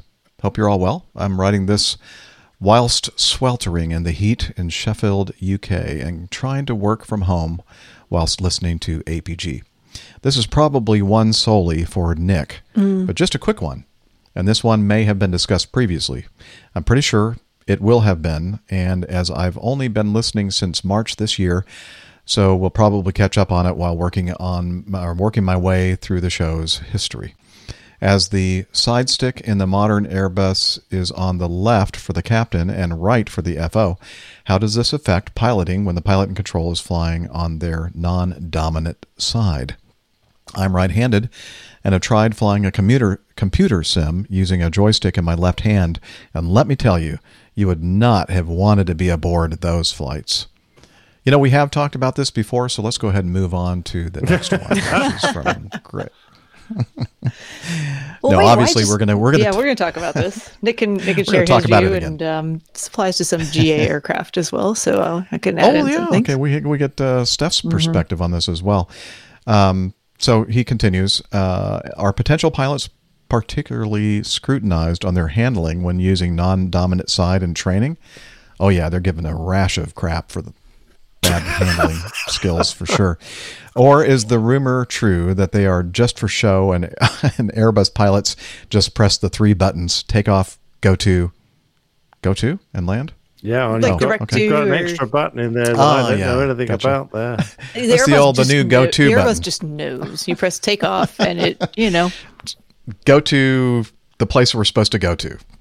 It magically knows your destination. Yes. And when you arrive, just make sure you hit that land button. Otherwise, it'll just don't circle forget that forward. one. It's like, we're here. Would you like to, Yeah, like be on it's the got ground? the intelligence to take you off around the world, but it can't work out that it's now time to land. That's the one. That's what happened to the Northwest Airlines pilots when they flew past Minneapolis, St. Paul. They just fell asleep. No. They forgot to push the land button. They Come lost their on. They checklist fell and they were asleep going, and forgot to push the land button. there's another step here, surely. He says, I love the show and always try to listen live when able. And he is listening live to us at this moment. Blue skies, tailwinds, etc. Richard Stork, Rich in Sheffield, recently diagnosed with a chronic case of APG syndrome. And we're sad to hear that. Okay, so I'm going to sit back and listen to my wonderful co-hosts. Yeah. I don't know. What do you want to say, Steph? Oh, I was going to say this applies to the Cirrus as well. If you're sitting in the left seat of the Cirrus SR-20, SR-22. You've got a side stick controller there, which obviously will operate with your left hand. I don't know. I didn't have any issue with it. I think it's something that you think about maybe beforehand, like, well, that's kind of maybe a little odd. But I mean, any aircraft, unless you're sitting in the right seat, you're going to be operating, your controls, your control column, your yoke, the stick, whatever it is, with your left hand primarily. No, I never use my left hand. I just let go of the yoke and then hit the throttles and then back on. You're just doing one of I hope these nothing things, happens. like all twisted and pretzeled around. I use my elbows. And I think it's not so Bump much the a matter power up. of just using the left hand for that. It's just that you, in your mind, you think it's going to be somehow different in terms of the feel of the control. And no, I think the brain is pretty quick to adapt to that. Yeah, I think anytime you're going to have to use the throttle with your right hand, whatever you've got, with a stick, a yoke, a side stick, you're going to have to do that with your left hand. And if you're jiggling the throttles, as you should be, and doing a bit of this with your yoke. Throttle? Yeah. All right. Thrust lever. It could be a throttle because you could be in a Cessna. And I learned that's true. Cessna with a throttle and a yoke. So give you 50% on that one. Thanks. I needed that. So yeah, it's I don't think it's any big deal, because if you sit in the left side when you're a student in a Cessna 150, Cessna 172, well, you're going to start to learn to fly using your left hand to work the controls on the approach. I mean, you can take your hand off throttle for a moment if you need both hands, but not for long, because you really do need to have your hands on that throttle in case it moves itself or you need to move it. So, yeah, I don't think it's a big deal. I did suffer a little bit of concern. My left hand, after 20 years in the Air Force, and if you're in a military airplane, you got a stick and a throttle because there's, only one of you in the cockpit. And you're going to have the stick in the right hand, throttle in the left hand. So after 20 years of doing that, and then a few more years in the first officer seat, I did have a moment of concern about left hand flying again. I hadn't done it for quite a while, but I didn't have the same fine motor skills, that I had developed in my right hand, but it didn't take long to develop enough to be able to work. As regards special training or testing, you sit in the simulator, they'll soon work out if you can't fly left-handed. And they quietly just get rid of you. They'll just never to be heard of again. You'll just get a few Fs, and then They that'll disappeared. be you. Hi, thanks for coming. So now I'm just thinking about to like Piper Cub or similar aircraft like that, where you have the throttle actually on the left side of the cockpit, and you've got a center stick. It's just making sure you're familiar with what's going on, and you're it's like patting your head and rubbing your stomach, right? Like make sure your hands are doing the right things on the controls. I think Romero has a good comment. Oh, you just put it up there. Sorry. Yeah, that's well done, Romero. Right-handed, and I drive my car with my left hand when I text. Yeah, very sensible. We do not endorse this, for the record, from the APG. No, that's we do not endorse that at all. Also, Chris says, if there are 3+ pilots on a flight, will any of the pilots end up sitting on both sides during one flight? And the answer to that is, if he's big enough, yes. Oh, he didn't mean it at the same time. Well, any of the pilots? Yes, of course. If you've got a relief pilot, relief pilot, he will give relief. Well, that's what she said. Family show. To both pilots at different times during the flight. So he will sit in the left seat when he gives relief to the captain, and he'll sit in the right seat when he gives relief to the first officer. So yes, he will sit in both seats at the same time. Nah, a bit hard, that bit. Yeah. All right. Anything else that we didn't cover, Rich? He's here in the live audience, so he can let us know if we missed anything. I don't think so. You know, I think it's just one of those things where people. I mean, I remember being not apprehensive about it, but wondering about it myself when I transitioned from right seat to left seat. But then I think we make more of it than we really should because it's really not that big of a deal. You get used to it like that, as Steph said. I think it's about our brains people's concern adapt. of moving from a yoke to a side stick.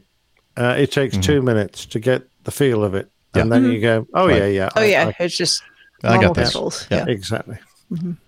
Exactly. Yeah. All right. And I will say, you know, he's just bring up the point of doing it on the computer sim with a joystick.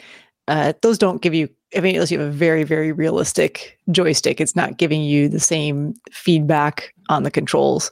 And depending on, you know, how your computer's processing all those movements, it's not the same. Wait, you're saying that the side stick on an Airbus is better than the side stick controller or joystick on a computer? Yes. Really? Yes. Okay. Just want to be. I just want to be fair and balanced to Airbus here. Expensive. a lot more expensive. All right. And no, you'd have to have an extreme. Oh no, I've highlighted the wrong one there. Rick was asking about one-hand dominance. You'd have to have an extreme form of dominance in one side of your body not to be able to produce a reasonable flying skill from the other hand, I think. So I'll tell you, I consider myself very right side dominant, like right hand dominant, right foot too. Different discussion.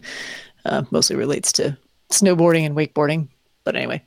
Goofy. I'm trying to think what the funny goofy. The term is goofy. Yeah, goofy foot. Yeah. That's the way I do Goofy skateboard. Steph. Goofy Steph. Goofy foot. Yeah. Yeah. Can we have a new show title? If you'd like. But yeah, I think you'd have to be, like Nick said, I think most people are going to do just fine, no matter which seat you're in. Yep. All right. Well, thank you, Rich. Moving on to Greg. And he said, I missed the live chat when you guys got to my feedback. This is the last show, I believe. I was on early in the show, but had to leave. I think the majority of this is non-aviation related, so there may be no need to read this one on the show, but we're going to do it anyway because I thought it was interesting. Steph, Mammoth Cave is back open. I think that's a national park in Kentucky. That's where the mammoths come from. No, he's going to set us straight on it. He's got feedback for you on this one, Nick. So anyway, let's stick with Steph for now. So this is interesting trivia. Yeah, I didn't either. I really did think there must be mammoth bones. Oh yeah, like some sort of prehistoric. Fossils. That's kind of what I thought. I looked into it. Sure. Anyway, I think there are a limited number of tours that are operating, but some of the most common ones are operating again. They highly recommend getting tickets in advance rather than purchasing when you arrive. Yes, after we talked about it on the show, I did look that up and I saw that. Okay. Now, this is for Nick. Mammoth Cave is considered to be the longest cave system in the world, hence the name Mammoth. There are over 400 miles of mapped cave, and they believe that there could be another 600 miles of cave still to be mapped. Wow. You've pulled that straight out of DOI.gov. That's an absolute quote here. I've got that quote right here. Okay.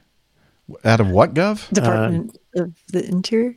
Oh, Department of the Interior. Yeah, that's right. I've never heard of it. DOI? Well, no one calls it DOI. .gov. Yeah. I was reading the address of the blog.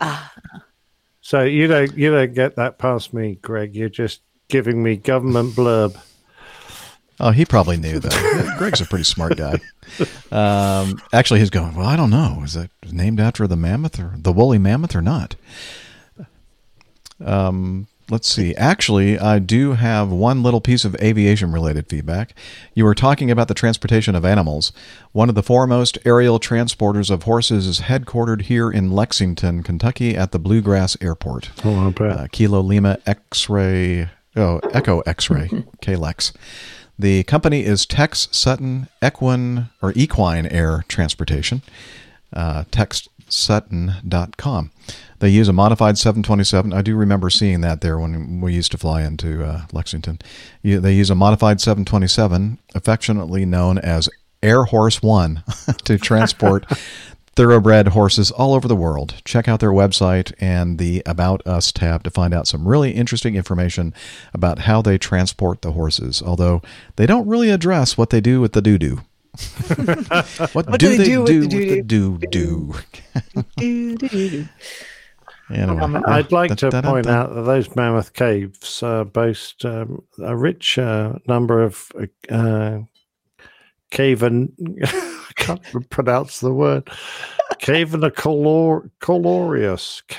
Caverniclorious. Can someone check in on Nick? I think he's having a stroke. 14 species of troglobites, animals that need to live in caves, and troglophiles, animals that can live in or outside caves, are known to exist there, including the woolly mammoth. So there you go. Hang on, I think my radio is falling asleep. Yes, well, do you know the difference, though, between a stalactite and a stalagmite? Yeah, tights come down. Yes. Mm-hmm. Okay, good. Just Oh, wait a minute. Family show. All right. Yes. Family show. That's not the loading tool I have to remember them either. But well, I'll never forget. I've never heard of that, but now I'll never. Now you'll never forget. Yeah. Thank you very much.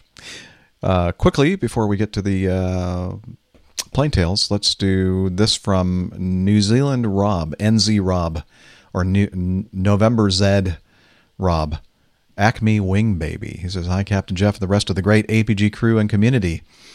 First, I must apologize for bringing the accuracy of the show below the 50% mark with my last Like we've never feedback. done that. Yeah, it's nothing we can't do on our own. Don't worry. No, it's all the listeners that bring us down. Yeah, that's what Not it is. us. Definitely. Get rid of them. Yes. Wait a minute. Do the show into that's not a good idea. We'll do all the work, we'll record, and then I just won't publish it. That's a good idea. That's I perfect. like it. I mentioned using the U.S. Antarctic program, Operation Deep Freeze, way back in the late 70s. I'm sorry, did I say using?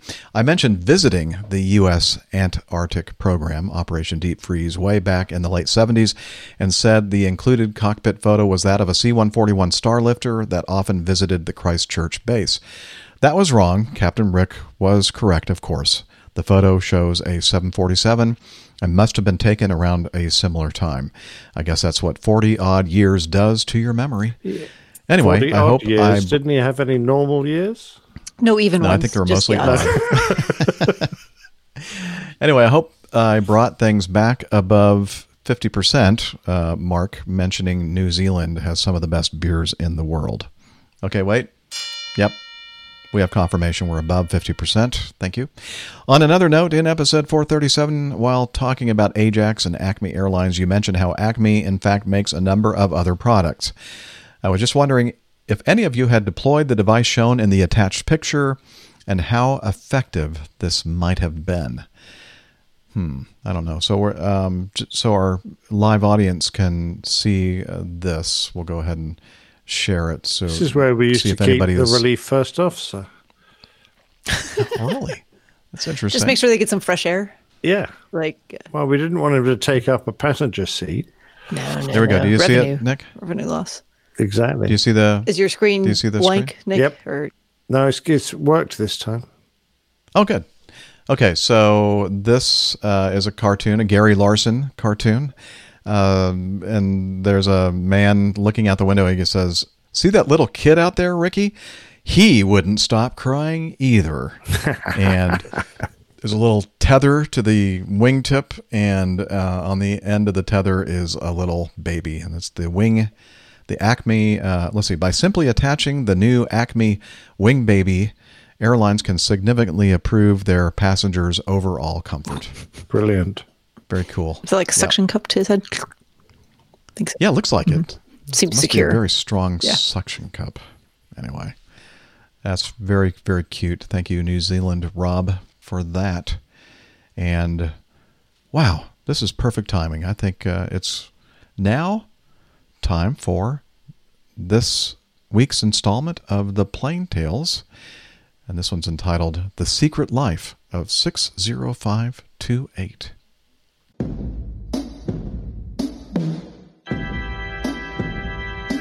The Old Pilot's Plain Tales.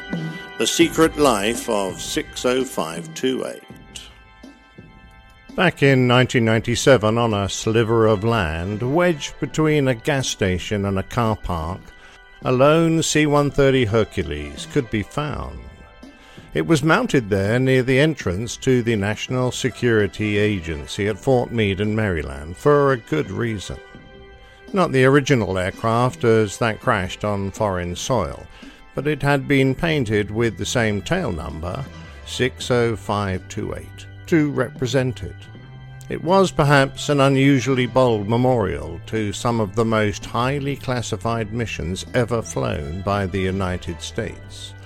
Missions that, over the years, cost the lives of more than 200 American servicemen. The secret casualties of the Cold War. The Cold War was more than the nuclear threat of two superpowers confronting each other, the posturing and concealment, the menace and bluster. There was a real conflict going on, hidden from the public's view.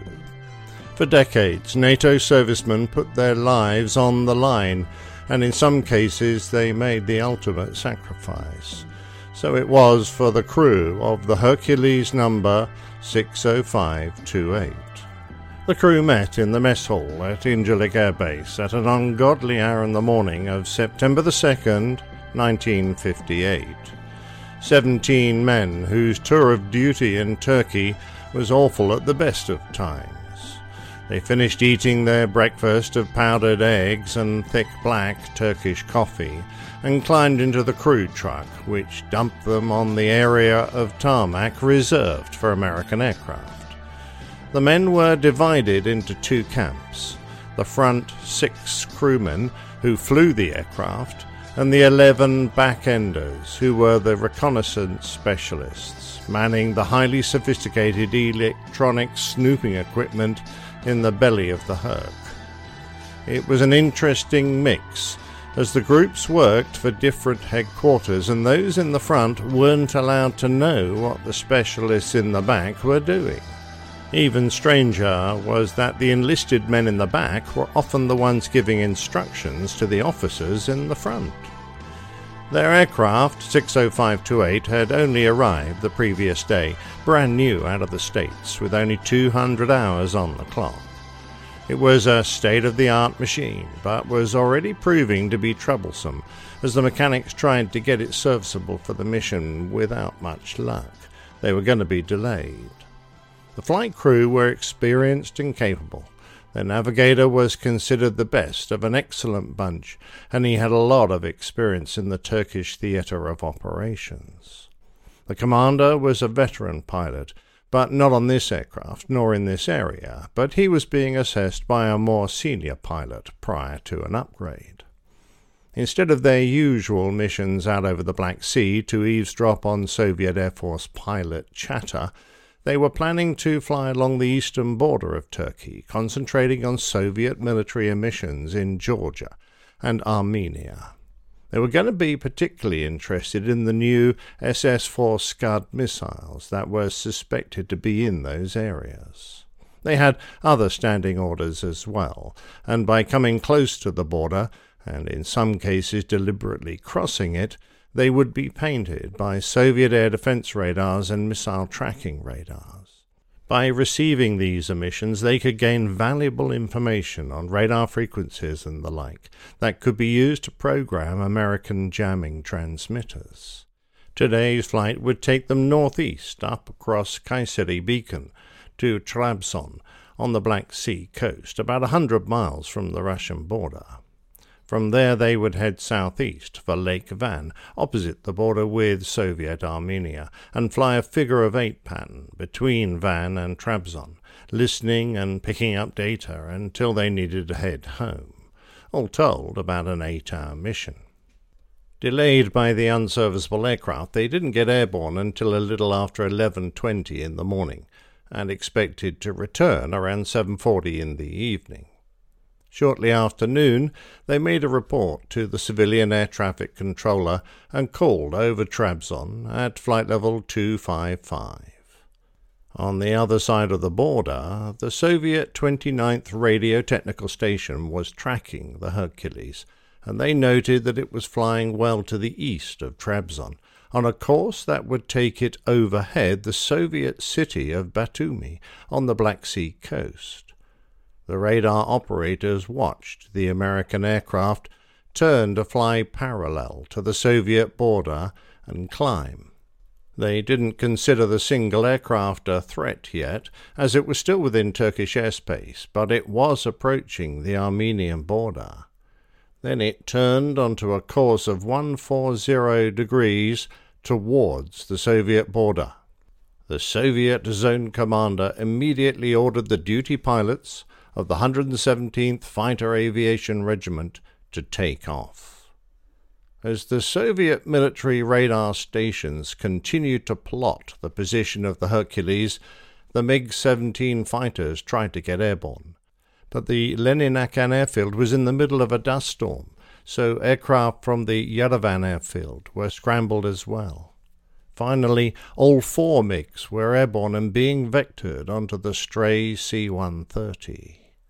On board the Hercules, it was quite possible for the specialists in the back to monitor and translate the radio transmissions being given to the intercepting fighters, but in all probability, lacking the frequency-agile equipment of today, they weren't listening to the right frequencies at this crucial time. Even if they had been, it's quite possible that the crew were accidentally off course, so it's doubtful that they would have realized that they were the ones in danger.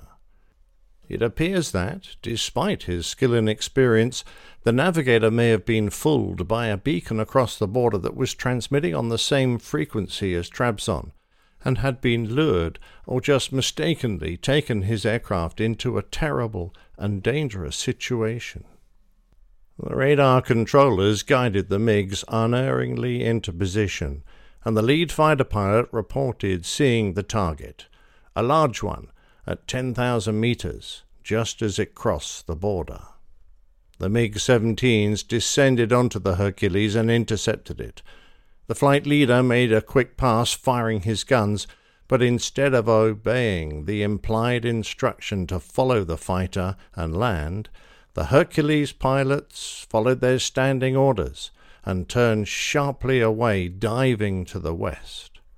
The Soviet pilots, familiar with the area, confirmed that they and the C-130 were on the Soviet side of the border, marked by the prominent Arpa River, which they called the Fence, and with the C-130 trying to escape, they were immediately told to engage.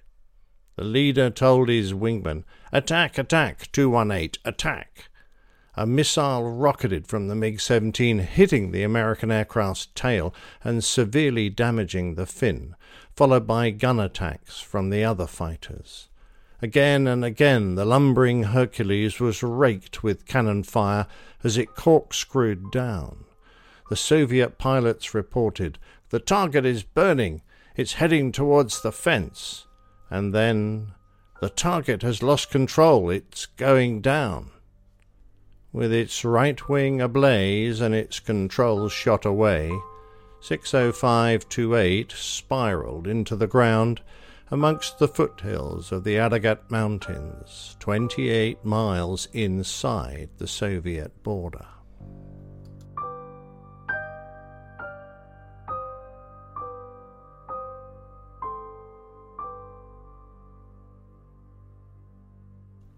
The Soviet engagement of the Hercules was far from uncommon or unexpected, particularly since the aircraft had unequivocally crossed into Soviet airspace.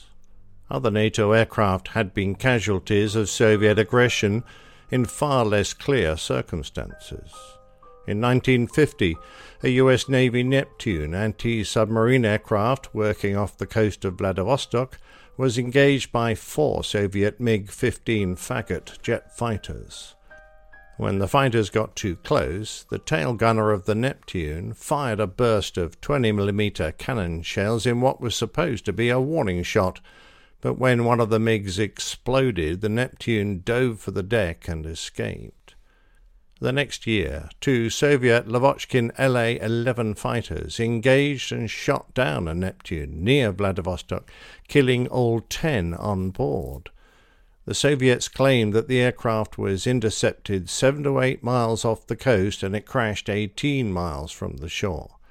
The US Navy publicly claimed that the aircraft was engaged in a weather reconnaissance flight, and only after the Cold War ended did it admit that the Neptune was on a signals intelligence collection mission. In 1953, an RAF Lincoln, a development of the famed Lancaster, was shot down by a Soviet MiG-15 whilst transiting between Hamburg and Berlin in the Berlin Corridor. At the time, the Soviets were being described as particularly aggressive towards the West, having shot down an American fighter and attacked other Allied military and civilian aircraft over the previous few days. Some of the crew managed to bail out, but German eyewitnesses claimed that they were strafed and killed in their parachutes by one of the MiGs. The Soviet news agency claimed that the aircraft was flying over the GDR and had shot at the fighters. Churchill, the Prime Minister, replied that the Lincoln was not armed and it was within the agreed air corridor. All 7 crew members were killed. The bodies of the crew and the wreckage of the aircraft were returned within days of the incident, together with an uncharacteristic expression of regret from the Soviet authorities. And 1954 saw another Navy Neptune attacked and downed in the Sea of Japan 40 miles off the Soviet coast. Severely damaged, the crew ditched the aircraft and 9 out of the 10 crewmen were rescued by a USAF Grumman SA-16 Albatross, but sadly Ensign Paul Reed drowned in the sinking aircraft. He had been pushing out a life raft and encouraging others to escape when the aircraft suddenly disappeared into the depths, trapping him inside.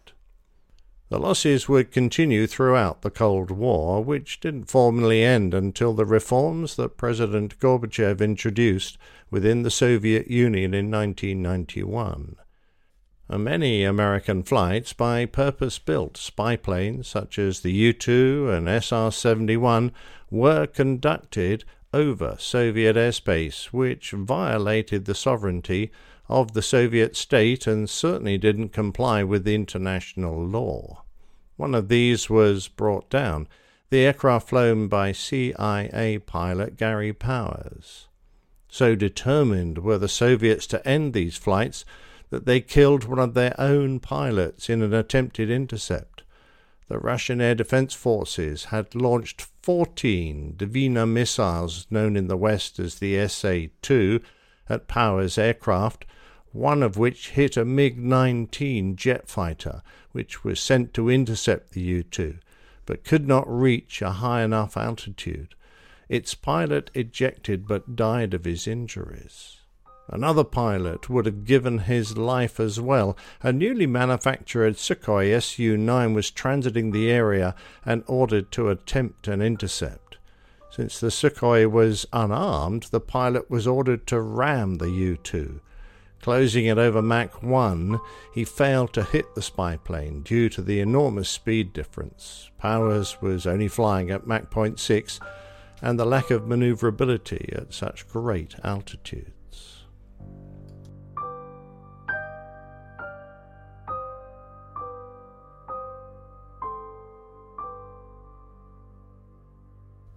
When 60528 crashed, the entire aircraft exploded, blowing the cockpit area off the front of the fuselage. There was an intense fire, and the remains of the aircraft and crew were burnt to cinders. Without even the chance to put out a mayday call, 17 men were dead. Despite the earlier engagements, this was the first American reconnaissance aircraft to crash on Soviet soil shot down by Soviet defenses. Back at their base, the commanders were becoming worried that the Hercules hadn't returned on time, but they faced an unexpected problem. The classification of the mission was so high that some units weren't authorized to communicate adequately with others, and as a result, important information was withheld, and in some cases, deliberate cover-ups occurred. It didn't help that some of the rear crew weren't even in the same force. However, they were quickly and retroactively transferred to the same unit as the aircrew to disguise their association with the security services. On the western side of the border, nobody even knew where the wreckage was located, and the Soviets were denying any involvement. All that the Air Force could say was that the aircraft was missing, which was the truth, although they had their suspicions. An intensive search was carried out for days, the searching aircraft scouring the wooded valleys of Turkey, looking for the smallest sign of the crashed aircraft, but to no avail. They had no clue that the wreck was miles away in Armenia. The press began to speculate about the search area being close to the Soviet border, and they reminded their readers about previous hostile acts by Soviet forces. Many of the missing men had been married, one about to join his new bride, but all their loved ones were told was that the flight had been reported missing. After a week, the search was called off. About the same time, a radio Morse code intercept began to reveal that MiG fighters had been vectored to a spot near the border and had shot down an aircraft. As more intercept information came forward, the picture became clearer and President Eisenhower was briefed. Then it was finally revealed that Turkish border guards had observed the entire incident, reporting that no parachutes were seen. Finally, the last part of the puzzle fell into place when it was discovered that a Turkish intercept site had recorded all the VHF radio communications between the Soviet pilots. At the highest levels of command, the fate of 60528 was now known, but had the crew survived? That was still an unanswered question. 10 days after the shootdown, the Soviet Foreign Ministry handed in a note to the American Embassy in Moscow advising them that a burned aircraft and 6 bodies had been found near the Armenian border. The U.S. government gave a press release which indicated that the aircraft had crashed in Armenia and 6 of the 17 crew were dead. How the families of the crew must have felt not knowing who might have survived is awful to consider. The reason for the crash wasn't given. To be fair to the Soviet doctors who attended the site, the fire at the crash had been so intense that only 6 bodies could be identified as human remains, and nothing could be found of the others. The bodies of the 6 crew were returned to the United States, but it wasn't until 40 years later, and after the fall of the Soviet Union, that the fate of the remaining 11 could be determined. A U.S. excavation team found evidence of hundreds of skeletal fragments, but only 2 could be definitely identified. Finally, a group burial for the crew of 60528 was conducted at Arlington National Cemetery, and the mystery laid to rest. Sadly, if you head to Fort Meade to see the Hercules, you'll currently be disappointed, since the National Vigilance Park was closed in February 2017 and its aircraft and memorials removed. The replica Hercules was too fragile to survive, but the National Cryptological Museum hopes to acquire a replacement when it eventually reopens.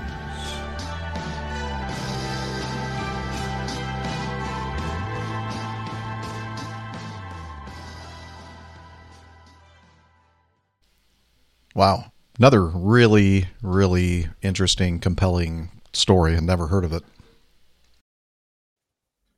Yeah, I know these stories that come out well after the event, when eventually documents are released, they don't hit the headlines in the same way they would have done at the time. So you do eventually find out about them through really devoted historians who trail through these documents and try and find out what happened. And then eventually the units themselves make public and start acknowledging some of the people who perished while they were doing these, what were at the time considered vitally important missions. We have to remember that, this is in the 50s. This is only like 10 or 12 years after the end of the Second World War. And the Soviet Union were at the time considered the next major threat. So commands wanted information, and they were willing to put men's lives on the line to try and obtain it, even in these entirely unsuitable aircraft, initially Neptunes and Hercs, doing spy missions. I mean, they weren't stealthy. They were slow. They were vulnerable. They were unsuited, really. They were just big platforms that could hold a lot of equipment. It's hardly surprising. But equally, the Soviets guarded their borders with ferocity, which was well known. So, you approach them with real care. And it's sad that, a number of these instances involve the loss of life. Well, sadly, I'm going to have to go back and listen to it, because as soon as we started playing Plain Tales, my internet stopped working for some reason. So, yeah. You know what? I thought that was from earlier when you first were joining us. No. Like as soon as you went to and then it just everything I couldn't hear anything, and I was like trying to be like, do I let them know that I can't hear anything? And then I realized I was the one that was frozen, and I had a little thing pop up that says, you appear to be offline. I said, no. So I reset things, and I hopefully, fingers crossed, it continues to work for the rest of the show. This says it was the Russians that did it. I definitely. They were going to shoot you down if you had been up in the Kodiak. Yeah, exactly. But you guys lost, there were lost in the NATO forces over 200 personnel, which, is a little war all in its own, considering the Cold War was not supposed to be a fighting war. It's incredible now that we know more about these things. Very sad, but there you go. It's history. It is a sad thing. Wars are, well, what do you guys say? All right. Thank you, Nick, for that. It was very interesting. And let's move on with this audio feedback from Tillman. Hi, APG crew and community. This is Private Pilot Tillman from Berlin, Germany. Following up on your discussion on APG 437, I just wanted to share an experience about the change of shipping times during COVID. A regular letter from the States to Germany usually takes about 6 days. A small package like a birthday gift or something, about 10 days, sometimes 2 weeks. During COVID, this has changed a lot. Our friend Pasadena Brian has sent me a small parcel, like a padded envelope actually. He posted it in, you guessed it, Pasadena, California, on May 6th. And after a while, both of us basically gave up hope and thought it was lost, until it finally arrived in Berlin on July 1st, almost 2 months after it had been posted. Now, that is very unusual, and I'm willing to bet that the delay is due to the very limited number of planes carrying mail. By the way, Brian sent me a handmade aviation-themed face mask. I'll include a picture of me wearing it and a COVID haircut. Also, if you are not one of the lucky ones who got a mask sent from Brian for free, you can order it in his Etsy shop at TAB Fabric. That's Tango Alpha Bravo Fabric. Proceeds go to the Pasadena Women's Shelter. All the best, blue skies and appropriate immunities, Tillman. Okay, so I get it. So if you say something nice about his face masks, he gives you one for free? Or if he gives you one for free, then you have to advertise for it. I don't know. Have you gotten any of you guys gotten one? Well, I mean, there's no free lunch. Actually, I haven't. And Brian, now I just remember that this was a while ago. He did send me the link to all that stuff, and I think I was out on the track running, and I was like, "Yep, I'll get to that." And then I never went back to it to actually request one from him or to order one. But now sounds like a good time. This is a good time, right? And good. Well, as if you can get them, it might be a good time in the States. If it's taking I don't think 3 months. Yeah, actually, speaking of shipping times, I just I ordered some books that came from a publisher in Canada several months ago, and they just showed up yesterday. Oh, that's right. You were telling us about that. And that's Canada. Yeah. I think we were talking about that on that same feedback. So they just arrived. At least they arrived, right? I'll have to go back and look at the actual post date. They got here before Christmas. When they actually sent it out. But you're complaining. Yeah, exactly. Perfect. I mean, they are all intended as gifts for other people. Well, speaking of Pasadena Brian and the TAB Fabric Company and the masks, we have this little commercial for you. Hi, Captain Jeff and crew. This is Pasadena Brian, and I have a mask update for everyone. First of all, I want to thank you so much for mentioning my site, tabfabric.com, and the special discount code LOVEAPG. The good news is I've raised $239 for the Pasadena Women's Shelter. The bad news is I ran out of aviation masks the first few days of launching the promotion. I'm sure there are a lot of listeners who were disappointed they couldn't get their airplane masks. It's been so incredibly difficult getting aviation-themed fabric. But, finally, I've received a new shipment. Therefore, if anyone wants to get an individually handmade aviation-themed mask, they're now available at tabfabric.com. After you make your selection and check out, be sure to enter the discount code LOVEAPG and you'll receive a nice discount. On top of that, all proceeds from my mask making project will go to the Pasadena Women's Shelter. Thank you so much for your support. I really appreciate it. Fly safely. Pasadena Brian. Very good. So there's your update on Tab Fabric's mask company, tabfabric.com. Don't forget to use the discount code LOVEAPG. Yeah, and great cause he's raising money for too. Support the cause. Absolutely. And we all love APG. Who doesn't? Who doesn't? Right? Come on. Yeah. All right, Brian. Hopefully you'll get a bunch of orders from people. Continuing. Oh, we're actually doing pretty well here. Got more than a half an hour remaining in the show. And just 2 pieces of feedback left. So we might be able to get away with a shorter show this week. Way. I know. So sad. He's very, very sad. Sorry. This was sent in from somebody who wishes to remain anonymous. Hi, APG crew. I recently saw a Studio C airplane episode. I laughed so hard during the entire thing. The story follows a journey through an airport and on a very eventful flight. I hope you guys really enjoy it. And they sent a link to the a YouTube link to the video. He said, I also have one more question for you that recently occurred to me. That would, what would you guys think if you saw someone on the flight deck during a cruising phase of flight playing a flight simulator game on their phone, ignoring rules about phone use on the flight deck? Would you remind them, you're currently sitting in a very large and real flight deck, or something like that?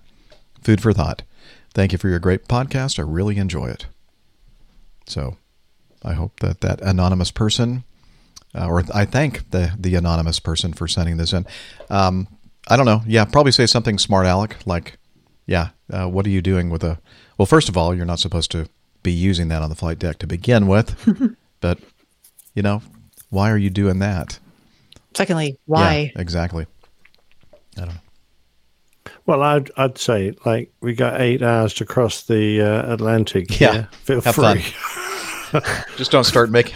Yeah, I mean, to be fair, we're using electronic flight bags, which are actually iPads, and on my company, it was you're allowed to personalize your iPad, put your own apps on it. So it's quite likely that guys would put non-flying related stuff on their iPads. Guys would work on their laptops and things at times. So, they would enter the details of the flight into their logbook on their phone. So people do use the equipment that they have, the electronic equipment, and so long as it's set to flight safe mode, that I didn't actually see any problem with that. And so long as anything that they didn't distract them too much from the regular duties that we performed on board, I never found a problem. Of course, the big difference between short haul and long haul is that in short haul, you're generally busy all the time. Long haul, you've got long periods to kill where you're really just monitoring the equipment. So as long as you don't allow yourself to become too distracted. Well, this right here is my soundboard that you hear me selecting a bunch of different things like...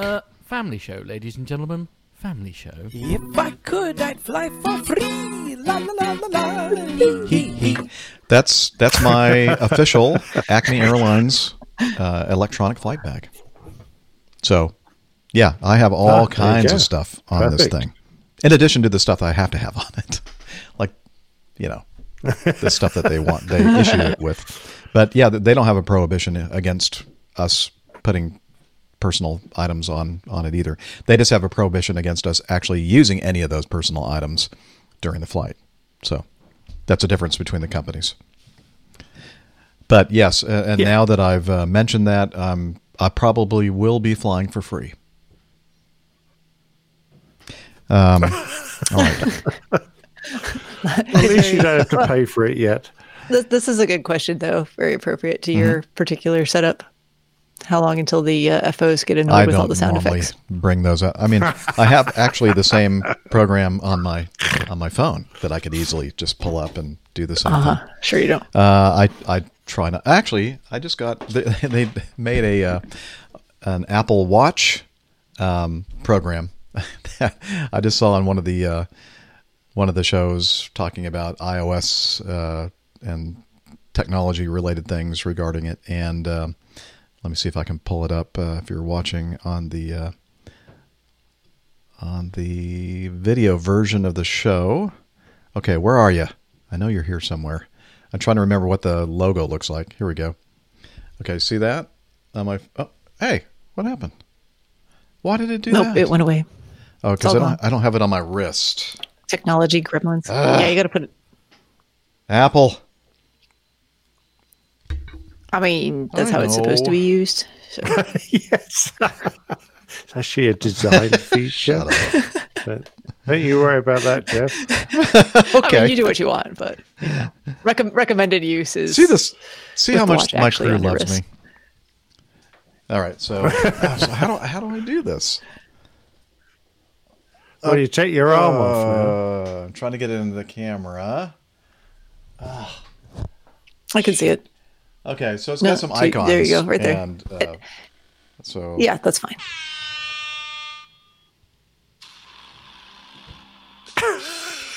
Got a rim shot.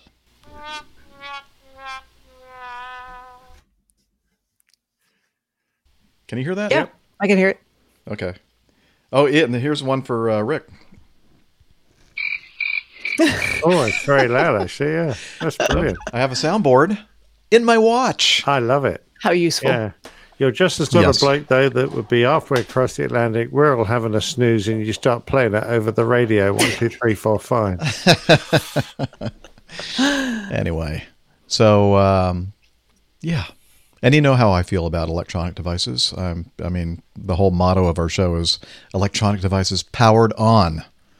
And if you have been listening to the show for any period of time, you know how I feel about it. Mm-hmm. I'm okay with it. But I follow the rules of my airline, though, because I find that having the income for flying airplanes for my company is a good thing. Yeah, I don't have to. I don't have an airline anymore. I know. You can do what you want. Yes, I can. That's right. And do. Indubitably. All right. Last item in the feedback segment is from Yukoner Morgan.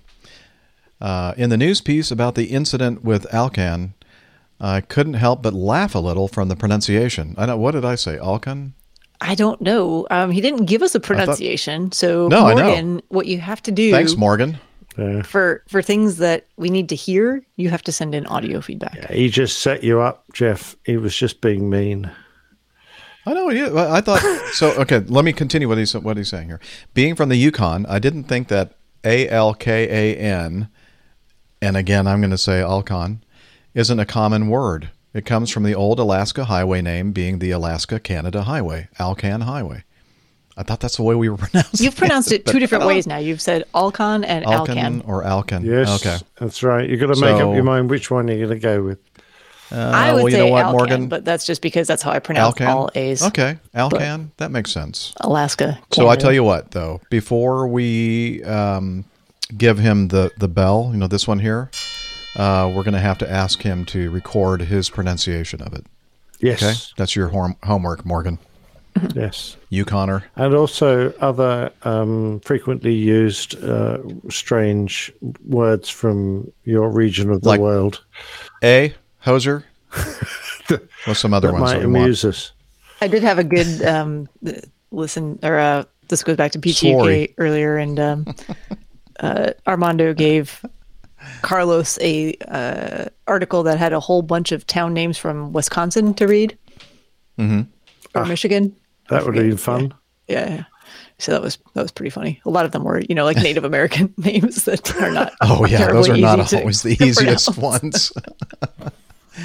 That's funny. Mm. Yeah, I think Sheboygan was in there. That one threw him for a little bit of a Sheboygan. Yeah. No, that's an easy one. Well, but if you've never, I don't know. You know what? Now, see, when I first looked at Yukon or Morgan, I'm thinking like Yukon, like the Yukon Territory. But I'm thinking now maybe he's a con artist, like a conner.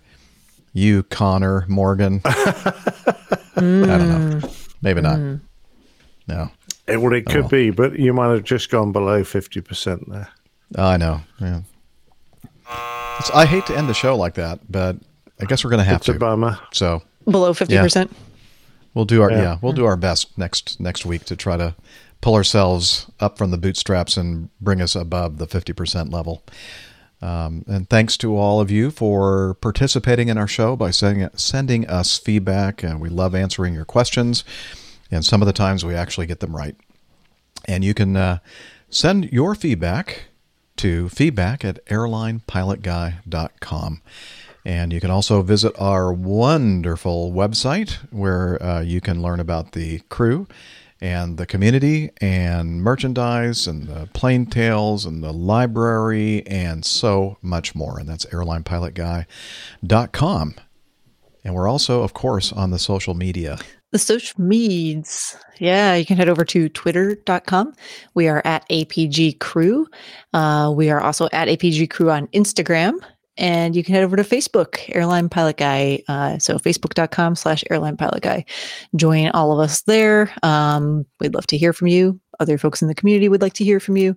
And it's a good place to go if you want to know when we're going to record the show live, and if you'd like to join us or find out about last-minute changes to those schedules.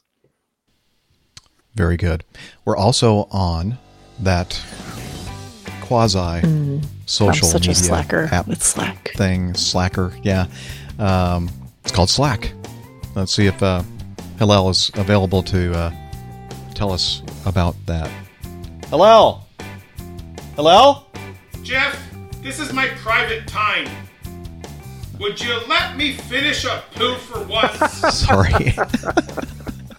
Well, I guess he's not available right now. Well, give him a moment. Oh wait, hang on. He's pushing me out of the way. APG listeners, please join us on our Slack team. Slack is a communication, coordination, and sharing platform that works on your mobile, laptop, or browser. On Slack, we share news and ideas, we suggest episode and Plain Tales topics, we plan events and meetups. To get into the Slack team, please email me at slack@airlinepilotguy.com. That's SLACK, Sierra Lima Alpha Charlie Kilo @airlinepilotguy.com. Or send me a tweet with your preferred email address to @Hillel, and I'll send you an invitation. That's Hillel, spelled Hotel India 11 Echo 1, and see you in Slack. Thank you, Hillel. We always appreciate information he managed about... to wipe his bottom very quickly. Yes, I he mean, did. Well, I wouldn't think too much about that, to be honest. Maybe he didn't. Your timing is great, Jeff. I didn't know he was passive-aggressive, too. Drippy with sarcasm. Everybody here, Steph, is passive-aggressive. Come on. That's our happy passive-aggressive place. That's right. Show title. No, actually, there's a good... I've got that. I think it was suggested by... Oh, did Lane put it in there way long ago? I don't know. Anyway. All right. Yeah. So let's wrap this thing up. Again, thanks for downloading the show from or listening, streaming it. Let me go to our website so I can talk about all the different places that you can find our show. Basically anywhere where fine aviation podcasts are served. And let's see. I guess I have to hit one of the latest episodes to see Spotify. We're up, well, Apple Podcasts. That's the number one. Google Podcasts, Spotify, Pandora, Stitcher, iHeartRadio, TuneIn Radio, and many, many more. So thanks for listening to the show. And if you want to send us or do a nice review and give us a 5-star rating or whatever, we always appreciate that. 6 stars would be better. 6 stars, if you can squeeze another one in there, would be awesome. Yeah. And it would help bring up some of those 1-star reviews that we get. Just kidding. I don't think we've ever gotten one. But I don't want you to be the first. Don't get any ideas. And also a big round of applause to Liz, who is back with us again this week. She's talking into my ear, and it's so nice to have her while we're doing this show. And a lot of work that she does behind the scenes. So thank you very much, Liz, for that. And until next time, wishing you all clear skies, unlimited visibility, and tailwinds. Take care. And God bless. Cheers, y'all. Bye, everybody. Yeah, he's up in the sky. It's the airline pilot guy. Meep, meep. Good day.